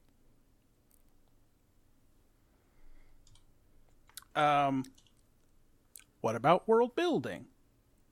So, again, removing No, I mean, the... sorry. Execution. Removing the framing device. It's an effective episode. And affecting. Like, it's overwrought like a local theater production, sure. Is it overacted like a local theater production? Yes, perhaps. But the reality is that until the world looks far different from Benny's, and also from ours, these stories will always be affecting because the baseline cruelty and unfairness of racial bigotry should, and does, outrage. So even though it's not about Deep Space Nine, it's got a dumb as hell framing device, and the actors aren't really up to it in a lot of cases. It's a good episode of television. It makes you feel something bad, but it makes you feel something. So I gave it a 7. Okay. Well, we're drifting. We're drifting here. They went big with it. Yes. Flashing That's back why and it's forth so between disappointing they had to universes. water it all down with the terrible framing device. He could have said something about how someone who looked like him never could have been in his position or something. And that could have been the last thing he said. And you would have gone, well, at least that's what the episode was about. But he says the other thing and you go, wait, what was the episode about? Anyway. Well, it's like there are possible ways to tie this together. Like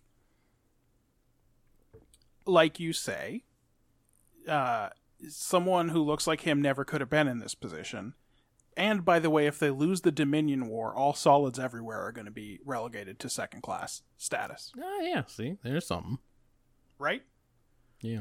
They didn't say that. They're going to become, servants of the people who wield the actual power, and it's going to be like Jack Sisko says. The only way they're going to be there is if they need someone to shine their shoes.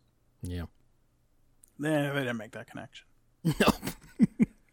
For the 1,000th time on this project, we said, you could have done this. They didn't do that, though. They didn't do any of that. Yeah. They flashed back and forth between different realities. There was a lot of cryptic religious talk about the prophets. Mm-hmm. Jack Sisko said the N-word. Yeah. There was powerful acting. Yes. And in the only scene that made me laugh, Brock Peters slowly backing into the fucking shadows. Yeah, that was pretty good. And I got the sense that they think it's very cute to see all of our actors in different roles and out of makeup. Yeah. But I was much less charmed by it than the actors themselves were. Sure. And also, why no Rom? Where's Rom? Yeah, you got Martok in there, but no Rom. You got Nog in there. But no Rom. Yeah. I guess if they did Rom, they would have had to do Lita. I was going to say there was no Lita either. Or, female changeling. Where was she? Yep. How about went Damar? around. Was Damar in it and I didn't notice? I don't know. Damar didn't make this one, but he is Okay. going to make the next one. I was going to say, I think I actually do remember Damar being in the other one. He's in the other one. Guys, Sorry, everyone, by the way, spoiler guys, alert, there's another one. There's Benny Part 2, so... Story-wise, I think the what if all of Star Trek is a dream angle sucks. Yeah. But the biggest problem is that I don't understand why any of this happened. Was this instigated by the Prophets so that Sisko wouldn't quit the war? Do they care about the war now? Yeah, maybe because he told him how important the war was that one time. The Yeah. time they killed all those Jem'Hadar. My assumption is that no one is going to be very worried about all of Sisko's absent seizures next week. Yeah. I felt like everyone was very proud of this one, but I'm not sure that they actually said anything important, and I gave it a 3. Okay. World building. The war ain't over. Yeah. Which is only worth a point because Sisko admits that everyone was getting way too comfortable about it. I mean, Like, fucking, this he can is blame the himself. reckoning from the wedding to now. Yeah. But that's it. I gave it 1 point. Yeah, I gave it 0. I mean, I could see zero. That's not crazy. I said, is this all a dream? Not just Deep Space Nine either, but like just all of it, just the world and everything. Is everything a dream? Is that world building? Gotta think the prophets are doing something here, but there's no evidence in the episode. Just a guy saying the word prophet a lot. So, yeah, there's just nothing. I mean, I couldn't find anything. I mean, yeah, there's just the fact that Sisko's having weird dreams is the nothing. same brain thing to like when it was the prophets, but we don't know why that is. Maybe there's another fucking obelisk. Yeah. Did someone move an obelisk into space near Deep Space Nine? Someone hauled an obelisk up to the assayer's office or whatever. Down on the promenade, but no one knows about that yet. One of the 10 Vedics assigned to DS9 did it. Yeah. Yeah, no, I found nothing in there that I thought is going to matter after this episode. Despite the fact that there is a part 2. I bumped it back down to 0. So why don't you go ahead and tell me about characterization in an episode where most of the people in it are a dream? Yeah. Yeah, Sisko is having his Pike moment, I guess. Thinks he just might want to quit the whole dang thing.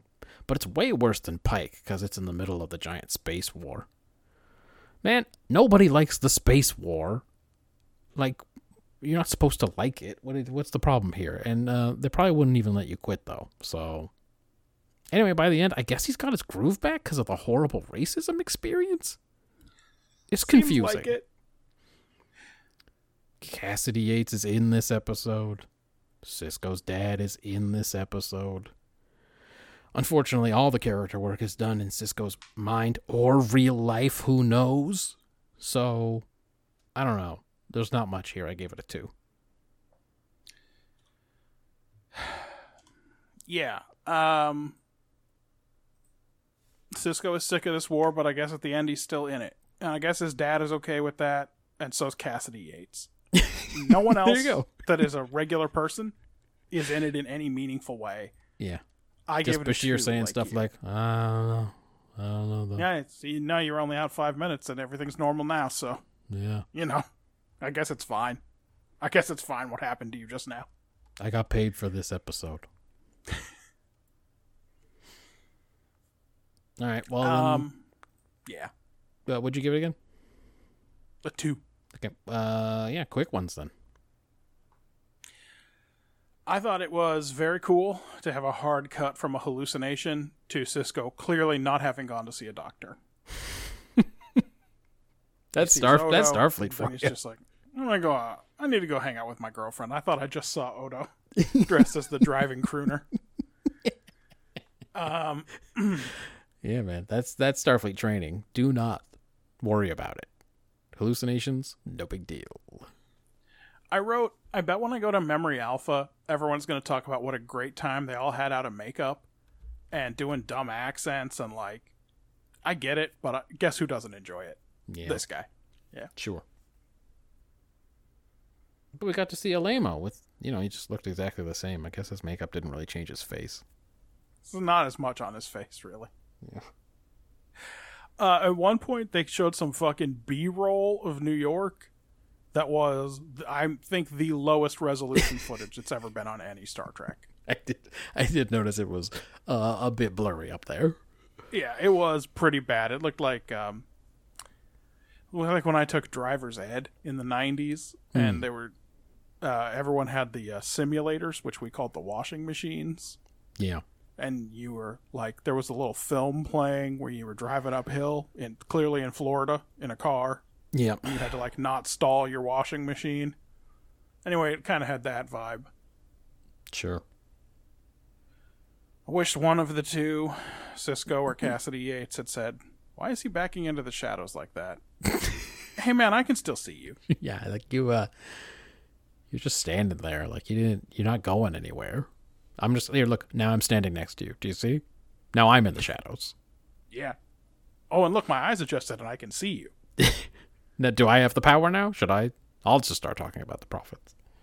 Hey man, are you one of the prophets? What's going on? Yeah. This one was directed by Avery Brooks, who gave himself a lot to do. Yeah, he did. Holy shit.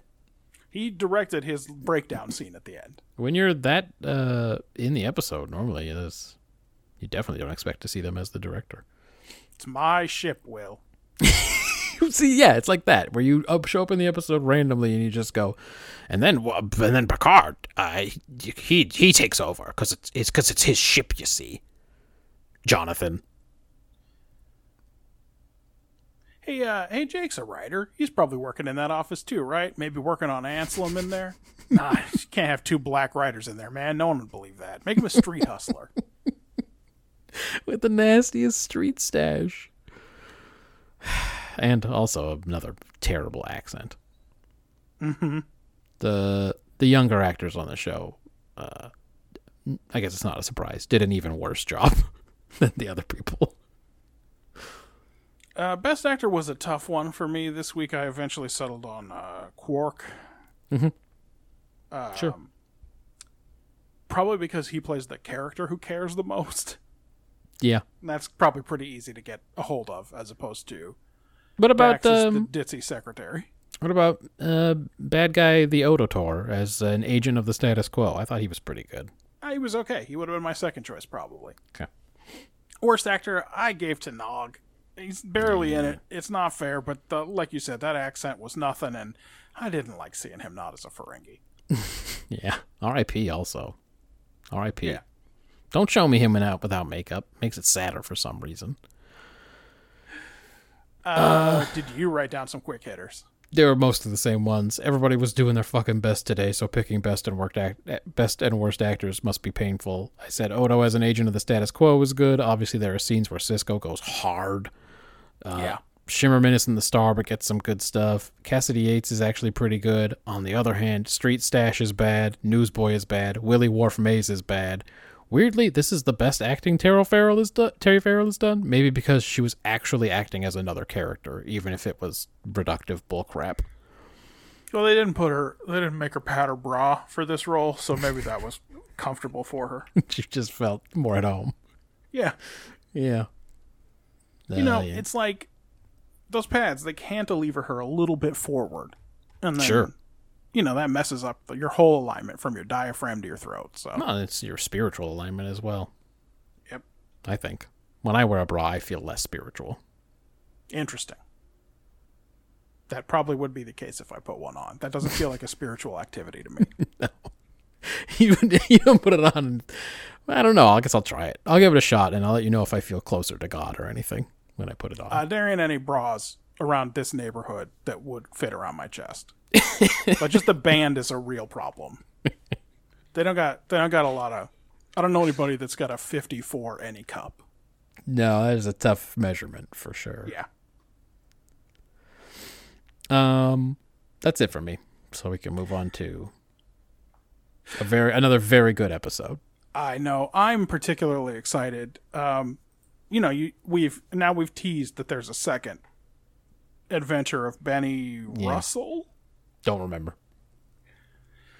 But we get to talk about a second adventure right now, because the next episode we're going to discuss is Voyager, and this week we watched Spirit Folk.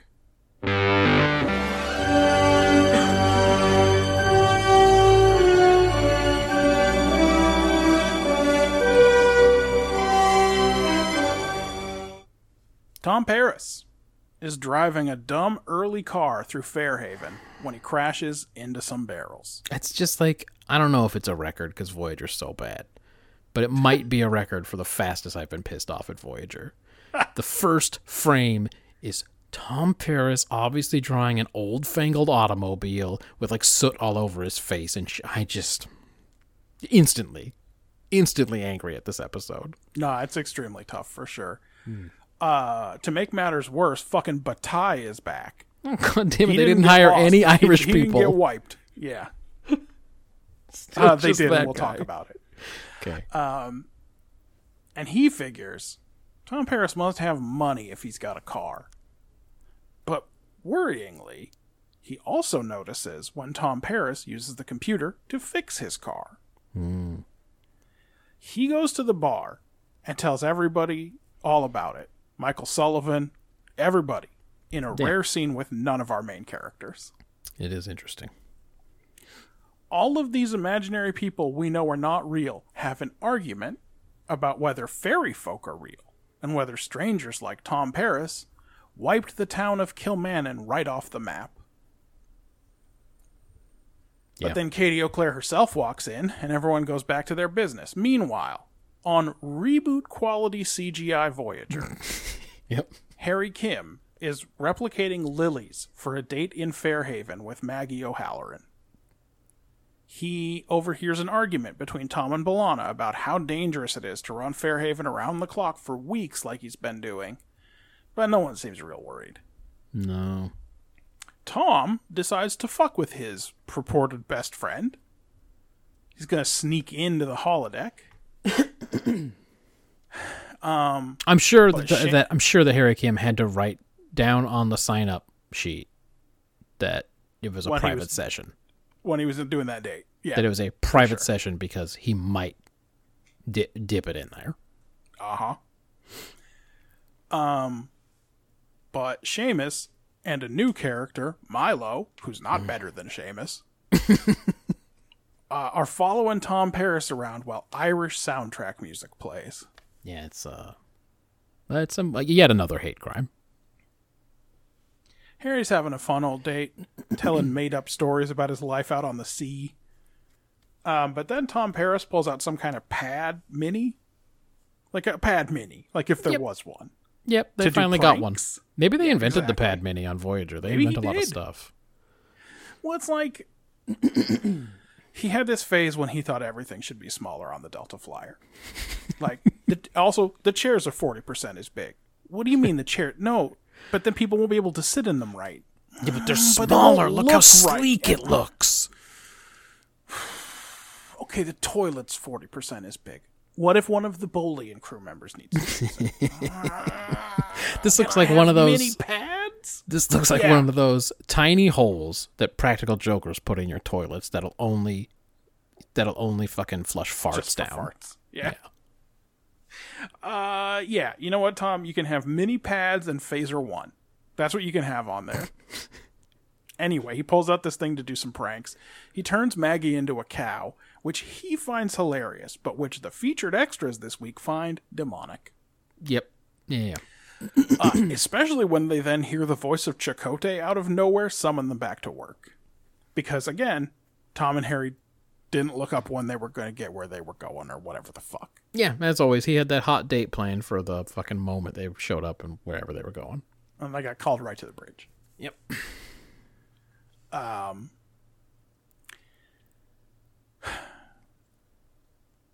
Schmellis is giving a big sermon, which he enjoys, but he is actively getting heckled in the crowd. Of hologram people. All the holograms are heckling him. When Seamus and Milo come in with the cow and tell everyone that Tom Paris and Harry Kim turned Maggie into this cow, right here, this one. Mm-hmm. And he covers for them a little by saying he saw Maggie earlier, and he asked them to leave the cow behind. And then I guess once everyone has left the church, he undoes it somehow. We don't see that, but we do see Maggie rematerialize at her cart just before Seamus and Milo get there. And then the next scene should be the Doctor having summoned everybody to say, listen, these guys know what's up. The holodeck characters have become sentient, and we have an ethical dilemma now. But that's not what happens. No, you don't tell no one. It's a real changeling. It's a real the changeling pretended to be Kira's situation. It very much is. Seamus and Milo interrogate Maggie about her date with Harry Kim, and she tells them she had a strange dream where she was walking around town with nothing on but a bell, even in church. And then we see another scene of all day players doing Irish accents, and everyone discusses all the times they've seen the Voyager crew use their strange powers. Yeah. Michael Sullivan breaks up what is quickly turning into a mob. He seems to agree that something has to be done, and he's in a bad mood when Janeway shows up for her next date with him. He tells her all about the things the people have seen, and how he looked into her and no one in County Clare knows her, and where does she go when she leaves, and who was she thinking of when they were making love last night? Yeah, also. Was it a good-looking stranger or a close friend of his? How could you betray me like this, or whatever the Spanish language lyrics are? Yeah. They took out all the really, like you said, all the interesting ideas, like I'm so bad at fucking. that the fact that you enjoyed it last night means something crazy is happening. Yes. Yeah, and then instead it's who were you thinking of when you were making love last night? Don't tell me you were thinking only of me. And, That's nothing. And then later, I can't believe that you have betrayed me. It's really the Spanish language lyrics of who were you thinking of are terrible compared to the English lyrics. That's too bad. It is a real shame. I was hoping that I would get to learn how to express some interesting ideas Yeah. in Spanish. Because Duolingo has wild sentences, but he ain't teaching me. No. You got more out of it than I put into it last night. Nah, you would definitely... You'd have to go to pop music for that, but it didn't work. Yeah, The Texas Tornadoes don't have it in them. Janeway doesn't know what to fucking say to him about this. She just ends the program. Yeah. And again, now you know we'll talk about it. It's fine.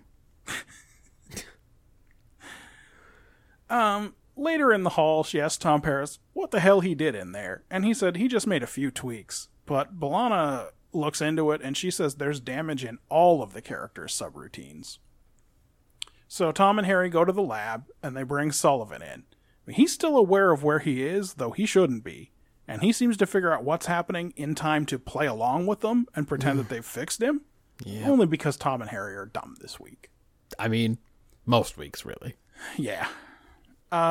They send him back to his bar with a plan to reset the whole town, but of course he heard that too, so he summons the town doc, the guy who earlier wasn't superstitious about the fairies, to the church so they can have a heart-to-heart about what he saw.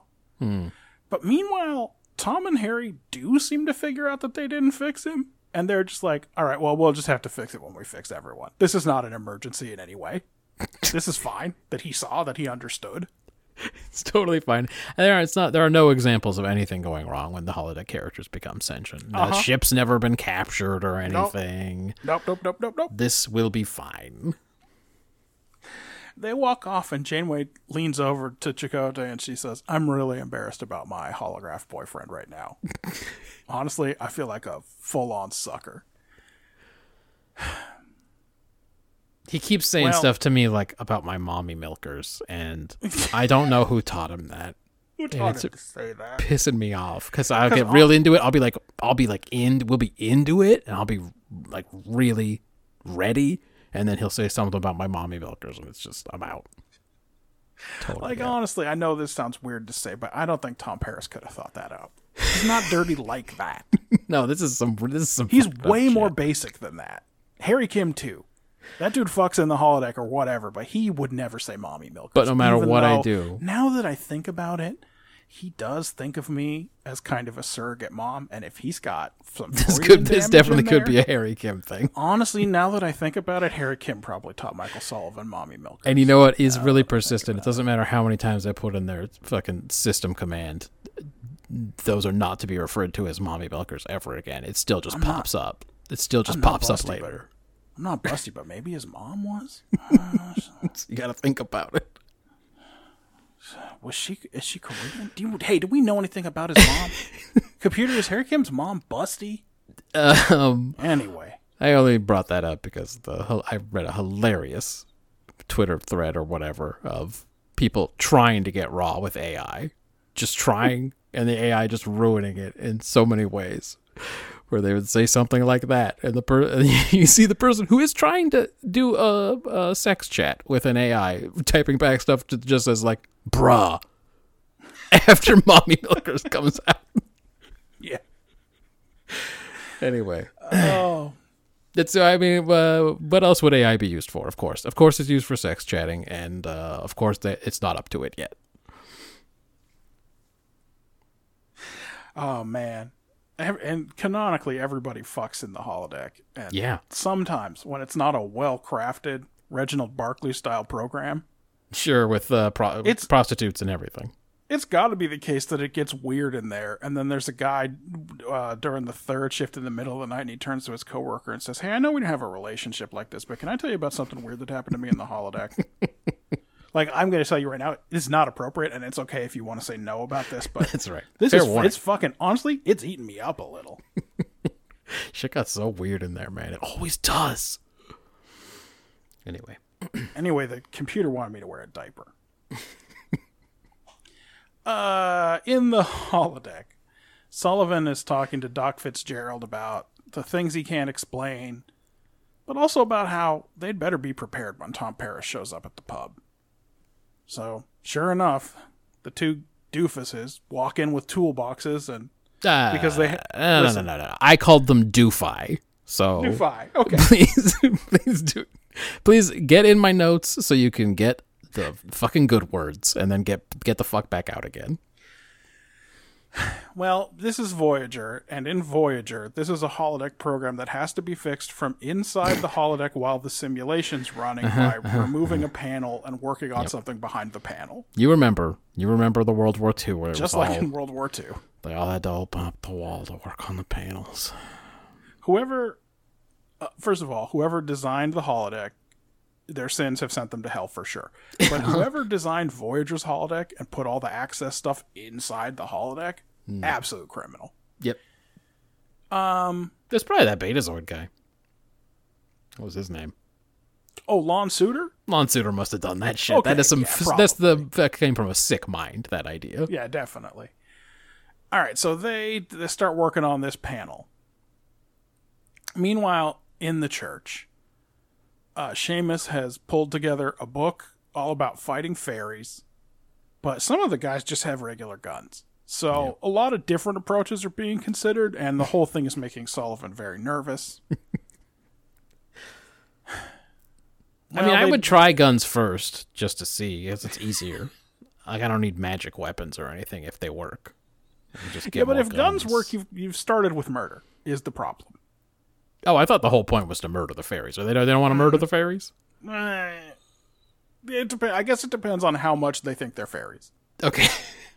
Anyway, the alarm is raised and the fucking penny whistle gang heads over and throws a bunch of twine over their heads.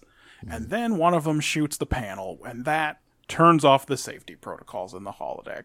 But doesn't, man. Not only that, but... Hold on, just real quick. It's the first thing to go every time. Probably something like 500 Star Trek episodes in. Yeah. No, it's got to be more than that. It's a minimum of 578. Sure. Oh, no, because Enterprise, you'd have to knock off. Anyway, doesn't matter. But something like the 500th episode of Star Trek, a new holodeck failure mode occurs, and the computer is able to partially freeze the program. Yeah, 60% of it or whatever. Yeah, so some of the people are frozen, but some of them are still chasing Tom and Harry, and they can't get to the arch. And they get bundled back into the program and tied up. Well, they detect this on the bridge. Janeway holds a little conference. Seven's awake now. I guess she was asleep earlier. I don't know. She's been dealing with kids or something we didn't see. Oh, man, let me tell you. I only got one. She's got to deal with like 4 of those fuckers. I know. Must just be constant. And they're sort of in various stages of puberty also. Yeah, but it also can't be like great. But also they spend a lot of that time in Borg maturation chambers, so they don't know nothing either. It's tough. Oh, no. She's got to sit those kids down and scratch something into the bench with tan bark and tell them not to make too much. Not too much, you know. Everybody use your own experience as a guide. Anyway, she pipes up at this point and says, let's storm the holodeck by force. That's going to be dangerous for everyone with the safeties off. B'Elanna wants to turn off the hologrid. Seems like that's not dangerous to the people in it. Sometimes it seems like it is. This time it doesn't. I'm surprised they didn't say, but we'll lose Tom Paris's program forever. No. But what they will lose forever if they do that, Fairhaven. And this week, Janeway has decided that her feelings about Fairhaven and Tom Paris and Michael Sullivan particularly are real. And so she doesn't want to do that. She wants to send Schmullis in on his mobile emitter so he doesn't get glitchy in the holodeck. So they can slap fucking Viridian patches or whatever onto Tom and Harry so they can beam them out of the holodeck. Yeah, what the fuck was that? Yeah, that's the plan. It's not too bad in the church when he goes in there. People are throwing berries at Tom and Harry. Seamus is reading incantations that don't do anything. It gets a little worse when Milo threatens to tie them to a lamppost to show them how they deal with fairies. How they dealt with fairies in the olden days or something? Yeah. And they're sick of Sullivan sticking up for him, so they let him know that he's kind of tying his lot, throwing his lot in with them. Yeah. And then Schmollis bursts in with a cry of sinners and tries to shame them out of their behavior, but they already figured out that he's one of them. Yeah. We didn't see that scene, and he didn't see that scene. There's no way he should know this, but, Sure. we saw that scene. Yeah, we saw the one where the lady complained about the doctor doing whatever, disappearing or whatever. So they tie him up, too. They take off his mobile emitter because it seems satanic to them. And then that transfers his program to the holodeck, so now he can't be beamed out of there. And also, even worse now, if they shut down Fairhaven, they're going to lose Schmollis. So that is what they're usually worried about. Yeah. Because he ain't backed up, man. That's fucking probably for the best, and I bet Janeway wishes she did that when she later reads the report, because the next thing that happens is these fucking villagers, fucking Bataille, hypnotizes the doctor by waving a spoon in front of him. Yeah. And he for real. becomes hypnotized because he's on the glitchy holodeck. It's real. Under hypnosis, he starts telling them about Voyager. This is a thing that happened in this episode, everyone. This is not a joke. Michael Sullivan gets him to indicate to the mobile emitter, and then he puts it on and gets beamed to the bridge. Now, on the bridge, Janeway tells him her real name. She takes him on a little tour of the ship. She tells him they're explorers and time travelers. She is still committed to lying. Yeah. To a certain degree. Despite the fact that she's been told by 3 or 4 different people in this episode that she needs to just tell the truth, I think. In the scene where she's like, my boyfriend is embarrassing and I don't know what to do about it, Chakotay says to her, you just tell the truth, man. You've always told me just tell the truth. Mm-hmm. She don't do that. She doesn't do it in this episode, man. It's fine. There's no consequences to it. No. But she don't tell them that. She tells them they're time travelers or whatever. The thing she doesn't explain to them in any way is that they are not real. Yeah. That they are simulations and that they can be shut down and erased. Mm-hmm. Because someone hurt his feelings. I mean, this is where it would have happened. But this is not an episode where anyone recognizes that the holodeck characters have developed sentience. Yeah. Or have any kind of rights. Yep. Or that they have any responsibility toward them. No one talks about it, but they do treat them well. Yeah. But they treat them well because they're nice people. I guess. That's it. Yeah. She gets a call from Tuvok because he can tell from his sensors that the townspeople are piling kindling at the base of 3 lampposts. That still, somehow, is not enough for him to figure out who to beam out of the fucking holodeck. No, and she also doesn't really rush after that. She's like, give me a minute. Talking to my boyfriend. We got great medicine. Tom Paris can be burnt a little. I mean, honestly, just hearing your description and thinking about it, like, she must have done the calculation and thought it was okay to lose a Harry Kim if she can get rid of Tom Paris. Yep. Because it doesn't make any sense that she didn't try to rescue them harder. We see her walk into the church with Sullivan. He tells them about the incredible machines on Voyager that we never saw, and reminds them that in all their stories about strange doings, none of the Voyager crew were violent or evil, except of course for the cow thing. No one brings it up. No one says, but what about what's her name got turned into a cow? Someone does say it, and Tom Paris says, "I promise that'll never happen again." Oh, anyway. Okay. I was thinking like, fucking Tom Paris ruined it again, but they let him off the hook. But I'm glad they didn't. Yeah. She should be so mad at him. Anyway, Janeway says if they want, her people will leave and never return, but they'd like to stay friends. And of course, Sullivan wants that too, and I guess that's it. Yeah. Well, he's the mayor of that town, I guess. Yep. In engineering, Janeway tells Tom Paris Fairhaven can't run 24/7 anymore. But she wants to leave their memories intact, so that everyone will know they're fucking moon men, and they can all go back to play in the new version one last time. Yeah. I mean, yeah. Are you interpreting all the symbols? I don't know. Searching your subconscious for their meaning? I never know how. I always try, but those are just words, Chaco. Like, explain to me how to do it. You can be friends with spirits or time travelers or whatever, as long as they're friendly. I call this the Casper Maxim. Or That's one of their lower end mattresses, right?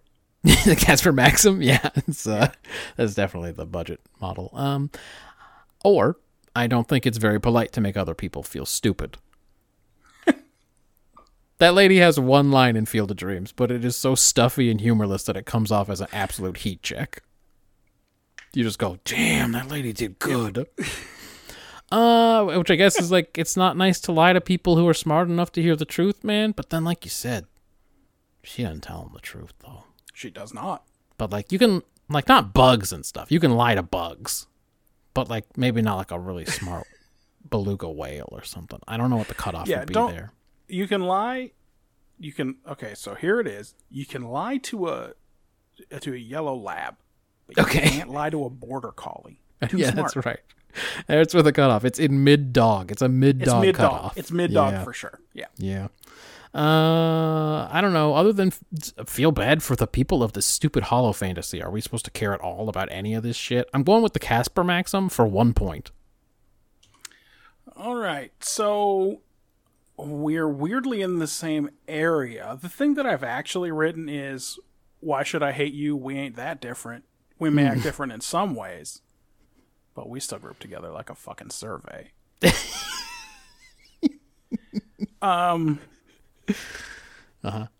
People have a memory loss, man. Anyway, I get it. Sorry, that's not from that song. That's from Madness.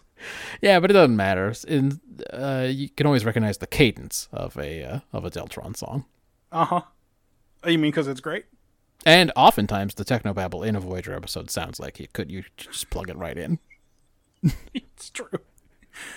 If it's about anything, it's about not letting paranoia and xenophobia take over. Okay. Like,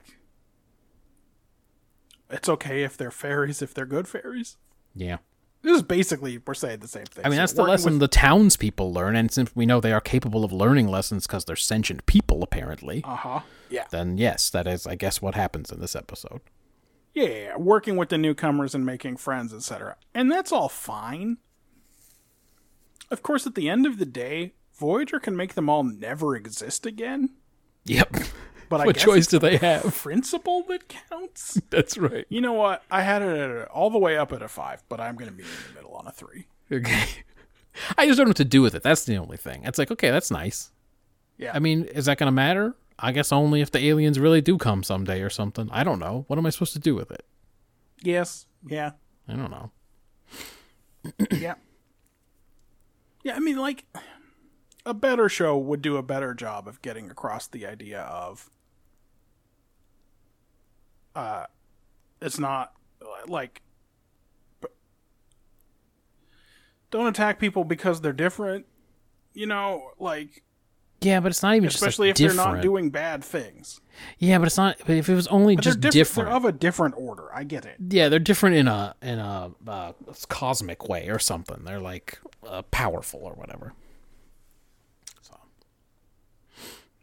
and they don't interrogate it, right? Like when someone says, I don't know. I mean, Harry Kim used it to make it stop raining. No one said my crops needed that rain. Do you know what, like? They don't interrogate it at all. They're just like, and it's a very dumb idea to say no more rain just because this idiot didn't want it to be raining. She saved my daughter. And then she said that I must have forgot and that I never had a daughter. Or that my daughter never fell in the well. But why did I have the bowl, Bart? That's right. Why did I have the bowl? Mm-hmm. Anyway. Yes. Execution. Sure. Look, it's a dumb episode. It's not good. Most of the time, the stakes of the episode are they going to have to shut down Fairhaven? The thing that Harry Kim said in the previous episode in the middle of a big old shaky emergency. And I was furious. And yes, those are the entire stakes of this episode. For until almost the very end when the holodeck safeties get shut off. Yep. And Fairhaven is a crime against Ireland. And every single one of your companions in Constellation would approve if you shut it down. And then your persuade skill would go through the roof. That's right. But it takes a turn for the super dumb when, instead of Janeway taking Chakotay's advice and telling them the truth, Schmollus gets hypnotized into giving the game away. The last scene in Engineering should have been Janeway saying, "Shut it down. Next time they'll take over the ship for sure because we're dumb as fuck." Yeah, you see who we got working on this ship? Fuck me. No, no holiday. Okay, I have it in my notes later. We'll talk about it. Hey, heads up, everyone.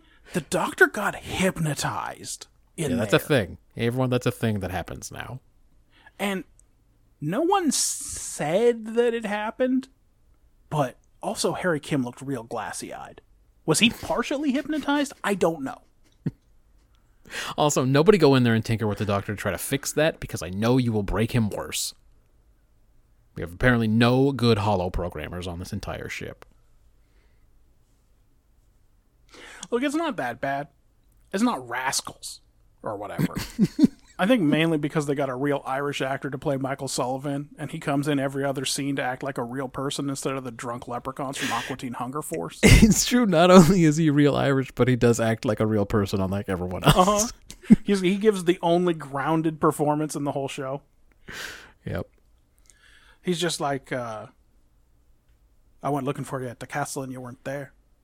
Where'd you go at night? Oh, look, like, I mean, okay. look. If we're being real, when we do the actor rankings, he'll probably be on top.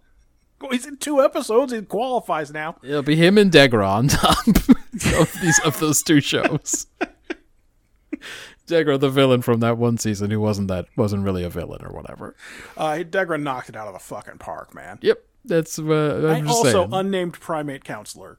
It was unnamed very good. Primate Zindi counselor, also very strong. Yep. Yeah. That's Michael Sullivan. He's gonna win in our rankings. But no more, please. No more Fairhaven. Yeah. I gave it a 3. Okay. I mean, this might be Rascals bad. I didn't put it in my notes, but it might be. I said, what is there even to say about this one? It was stink nuggets for sure. Typical holodeck nonsense. Some of the worst fucking episodes take place in there. I said, I can't believe they didn't hire any authentic Irish in between these 2 episodes. Still just the same assholes. This is what happens. I'm telling you, man, there's one more in there. You just haven't figured it out yet. I'll tell you in a minute. This is what happens when Bethesda makes your holo program. Okay, you know I don't like it when the crew seems inept, but on Voyager it's just every week. This is a very bad week for them. These 2 doofi are totally taken in by the barkeep made of light. Yeah. He just goes, oh, yeah, no, everything's great. And they're like, we fucking did it. Oh, Bro, Tom and Harry, I'm back in me bar now. Oh, I didn't notice you walked into me bar. You were going to reset me whole town, Tom and Harry. They just look at each other and fucking high five. What is this show? It's fucking embarrassing.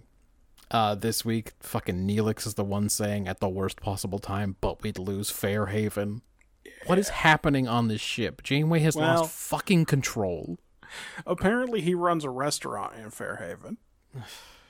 Then you get the totally unearned, rushed alliance with the Fairhaven folk in the end, in the finest Voyager tradition, where in 1 minute flat, after the tour with Michael Sullivan, I guess he's able to talk down everyone in the town or whatever. It's a real yikes, and I gave it a 1. Is it a worse portrayal? This is really a question for quick hitters of the Irish than Up the Long Ladder. Is the question? No, I mean they're both so insulting on their face. Insulting with the drunk dad who pulls the face. Mm-hmm. Yep, who drinks the Klingon fire wine and makes faces the whole time and goes whoo when he breathes out. Yeah, mm-hmm. Yeah. Is he worse or is Seamus worse? I get the feeling that guy was maybe a real Irish though, who was willing to debase his people. Oh, it could have been. Yeah, that guy did seem more Irish somehow. World building. So, running the holodeck full-time is costing them engineering resources. And still, yes, maybe because Janeway wants a good ride so very badly, they keep on running it. She doesn't need it to be running 24/7. And everyone knows she's fucking him. Well, you can tell. Because when she says computer and program, it's not 15 people in there in various states of undress. It's just her alone in She's there. probably in her private instance. Yeah, she gave the red alarm to have everybody cleared out of the holodeck before her dinner with Barkeep O'Gill. 300 deciwatt holodeck programs. Yeah. The doctor... That's an extreme... By the way, it's an extremely weird measure. Like... That's her choice. Is it 300 tenths of a watt? That doesn't make sense. 300 decawatts? Is that 30 watts? You just say that. You could say 30 watts. Or is it 310 watts? 3 kilowatts. You can say 3 kilowatts. Well, What if we... look, Which man, is we all have our favorite units of measure, and those are the ones we use. I refer to everything in Lee and, of course, caddies. So... Yeah. She likes decawatts.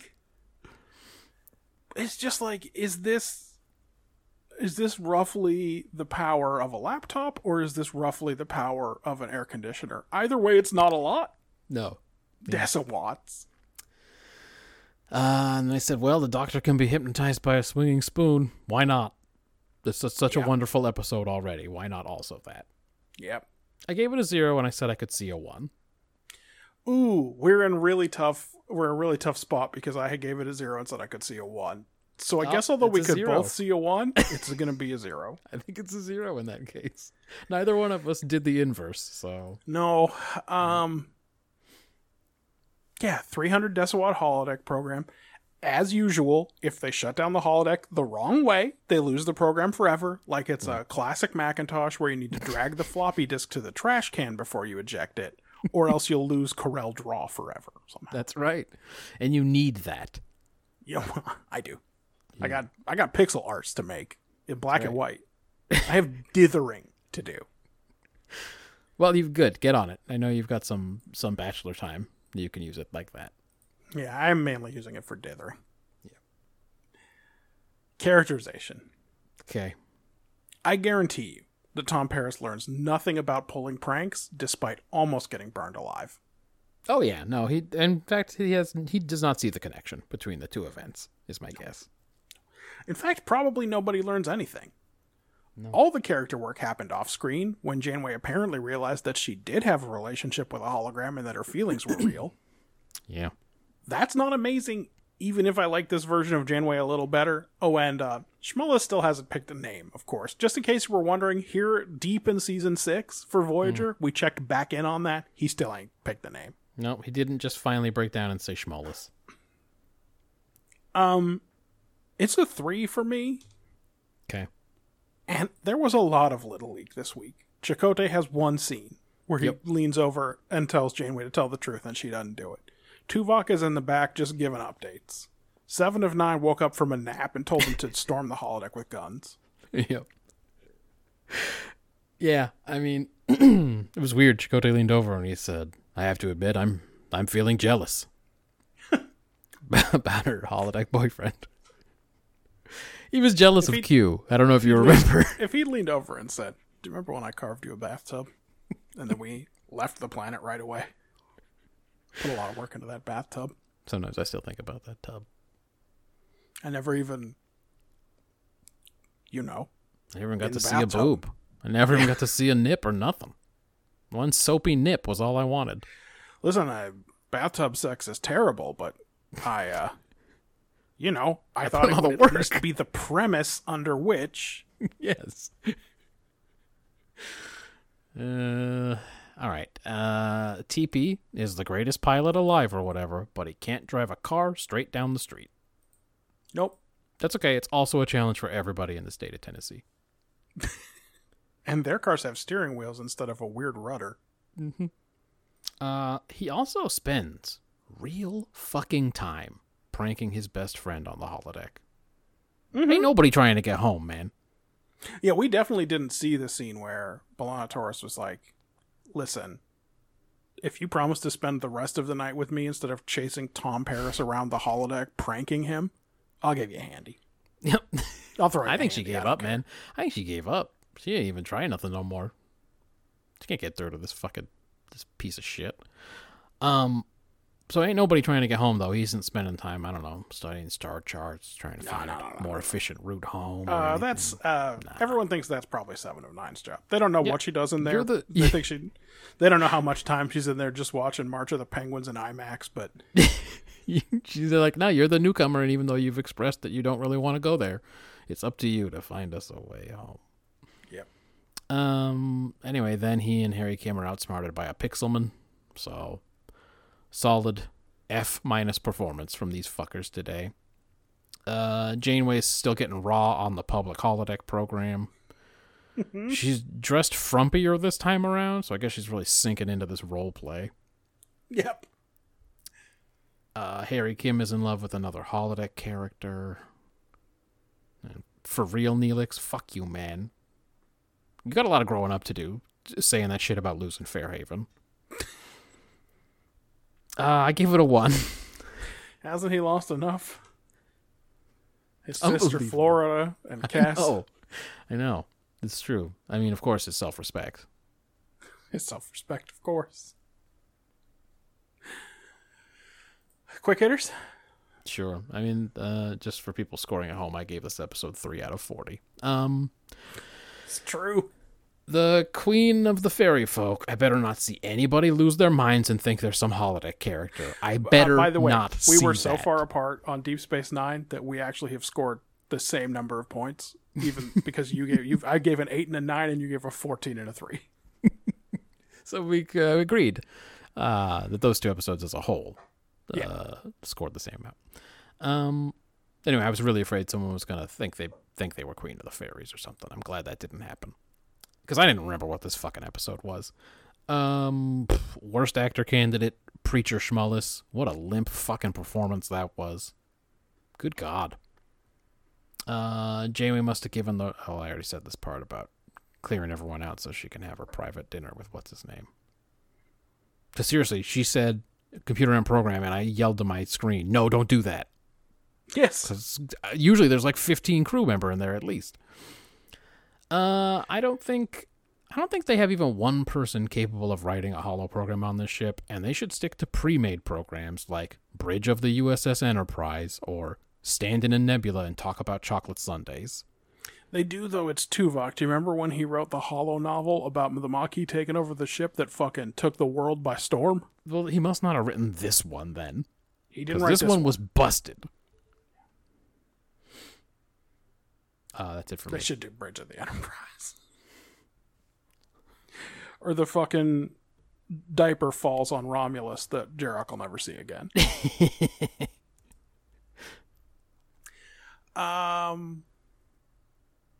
Harry Kim is using his real replicator rations to make real flowers to take into the holodeck. Right.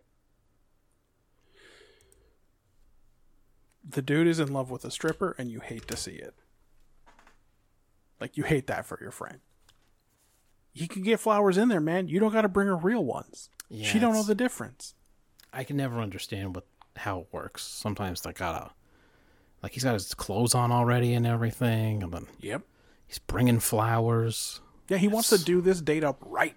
It's very confusing because he could just go in there and be like, "Give me period appropriate clothing or whatever," and then it would just fucking zap him up right or something. It's very strange. The guy who played Milo looked real familiar to me. Okay. He was turns out he was the non-Scott Thompson guy in the 5th season episode. Scott Thompson was the exact right choice for this pervert. So this is the second guy he's played in Voyager. In Voyager. Okay.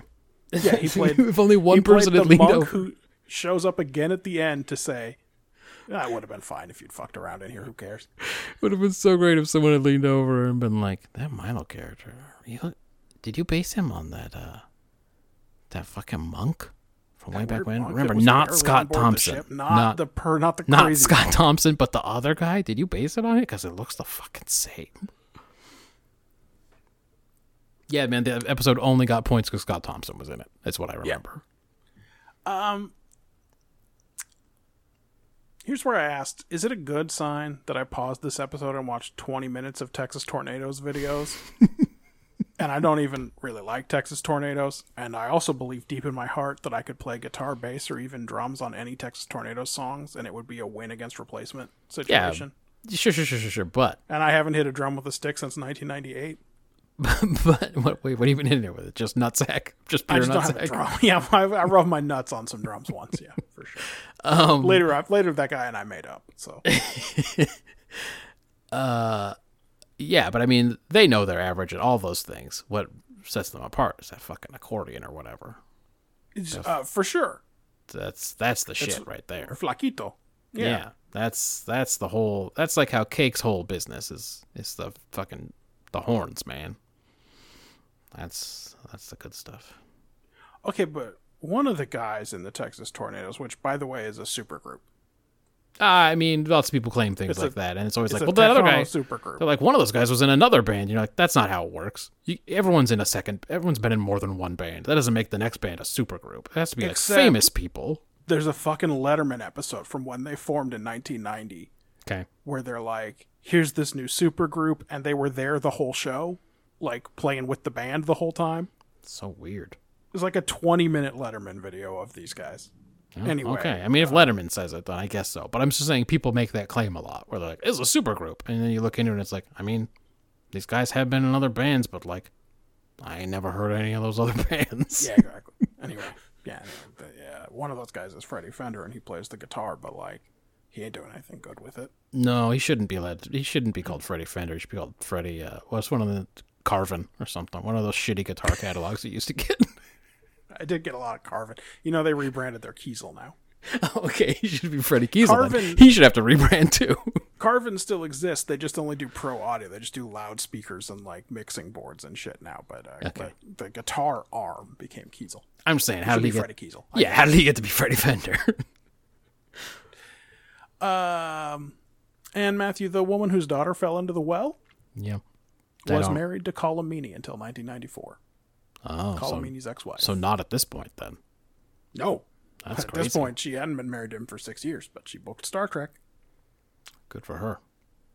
She wasn't ruined by Column. Also, I think that means she was probably. Or maybe Irish, she but was. I didn't actually look that up. Oh, it would make sense if she was, but except I know they didn't hire any fucking Irish people except for the one guy. Yeah, they could only afford the one Irish guy. I gave Best Actor to Sullivan and Worst Actor to Seamus or Milo for sure. Yeah, I mean, it's a lot of candidates again in this one. We just have one left to do, Chain of Command. Thank God. Part 1. They've only got to get 23 points to win the week. Which, by the way, is how much Quality of Life scored to win the week last week, too. So. Yeah. That seems to be the bar these days. That's only as far as you have to go to win now. So, real low bar to get 23 points. But can this not the good half of Chain of Command do it? Yeah. Let's find out this week. We watched Chain of Command Part 1, etc.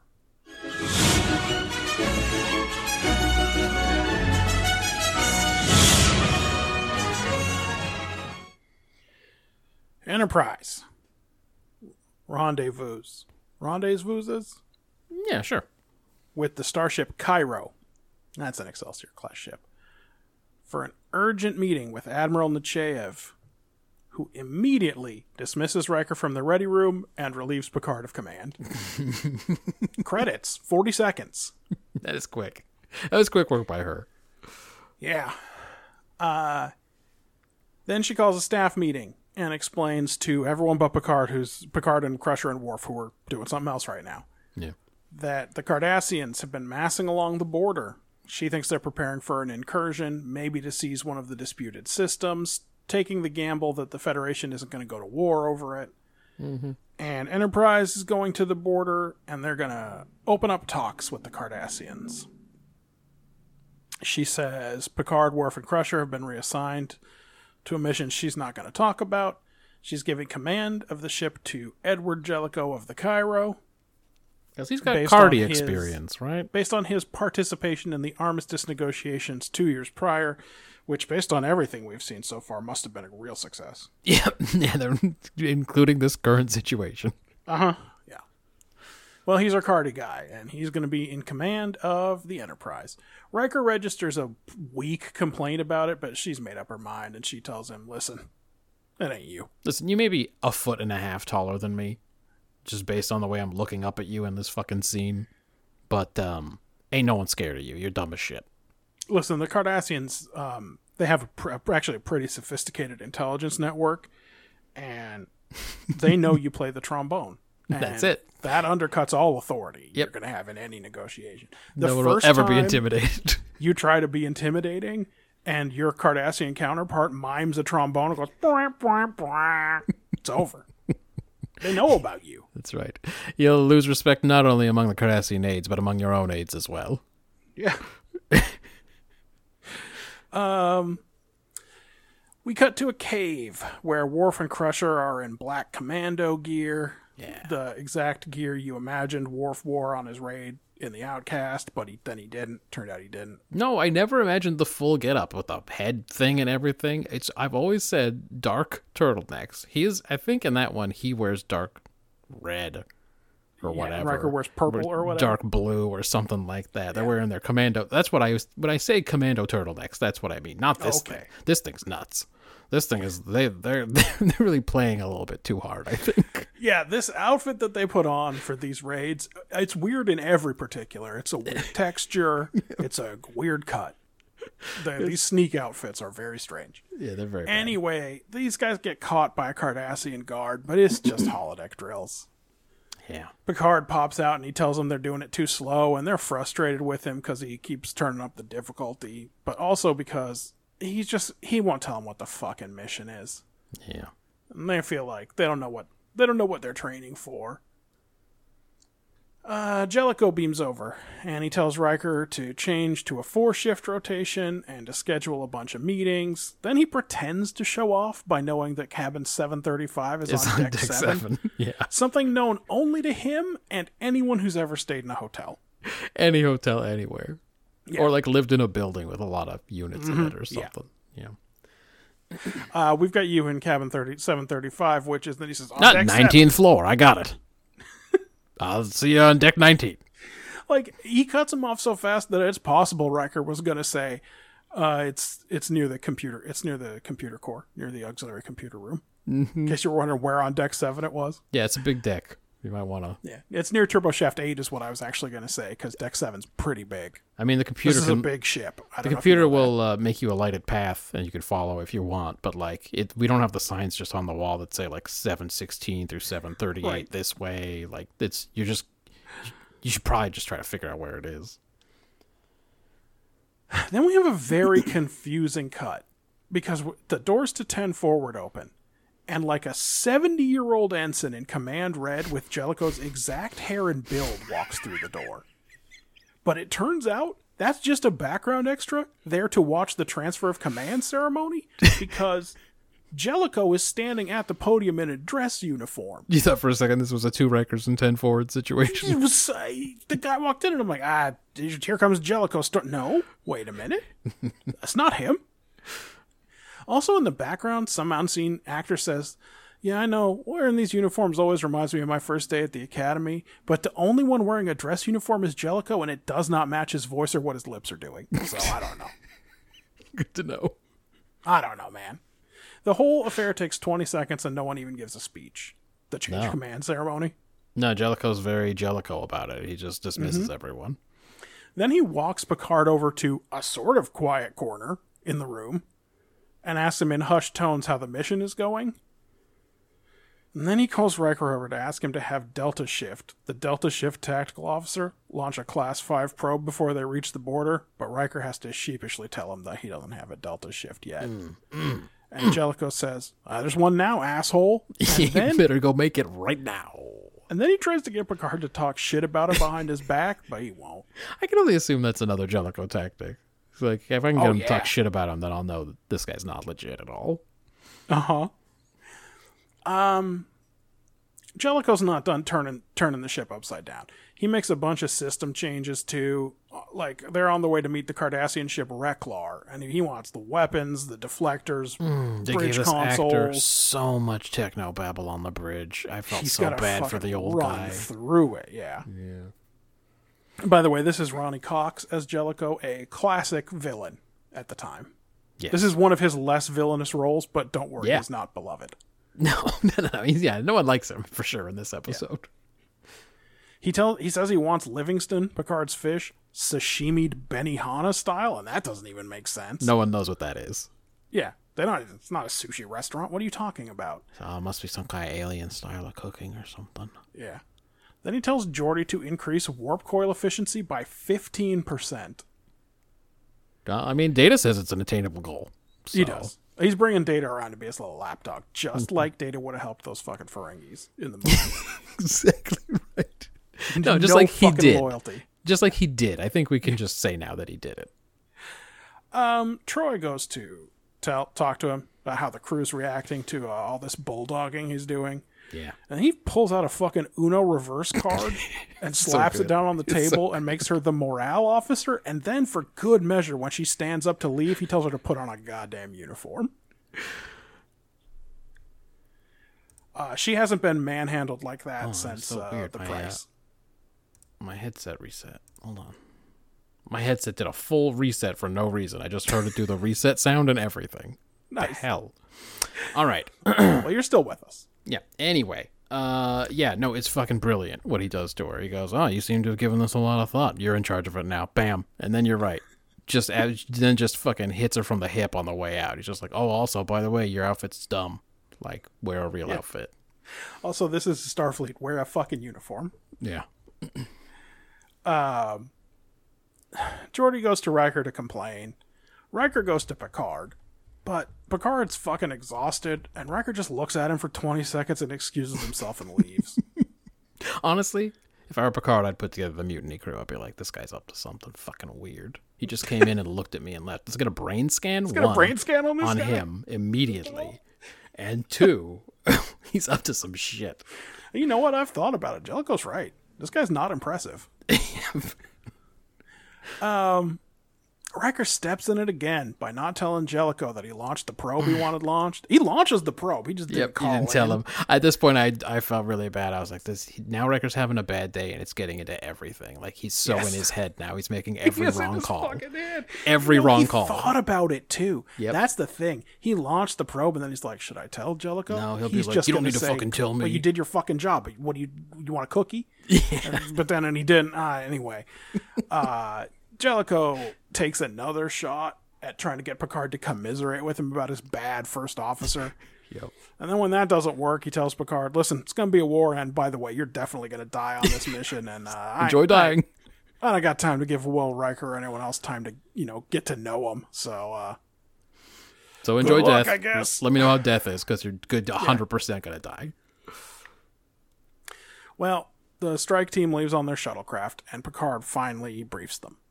Starfleet thinks the Cardassians are developing a metagenic weapon designed to destroy a planet's whole ecosystem. They're going to a planet called Celtris 3 to locate and destroy any such weapon, because he has some experience with fucking Theta Band subspace emissions or whatever. But first, before they can't just go right there in their Federation shuttle, they got to hitch a ride into Cardassian space. Yeah. So it's off to Tormund 5 to bargain with Damon Solok. This is plan A. This is plan A. This is like, once you hear this is the plan that everyone's come up with, you just go, oh, we are going to die. Jellicoe was right. They don't bring him anything. They have nothing to offer Damon Solok.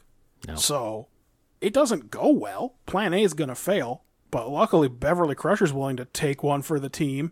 And fucking she seduces this guy by mispronouncing his name as Solok 3 times in a scene where everyone else has been saying Solok for 4 minutes. And doing a little light umox. She gives him a quick HJ, but luckily this guy is into like older human women who wear clothes. That's his kink. Do you know what he likes? Is a redhead in a floor-length dress. Absolutely the most clothing you can wear.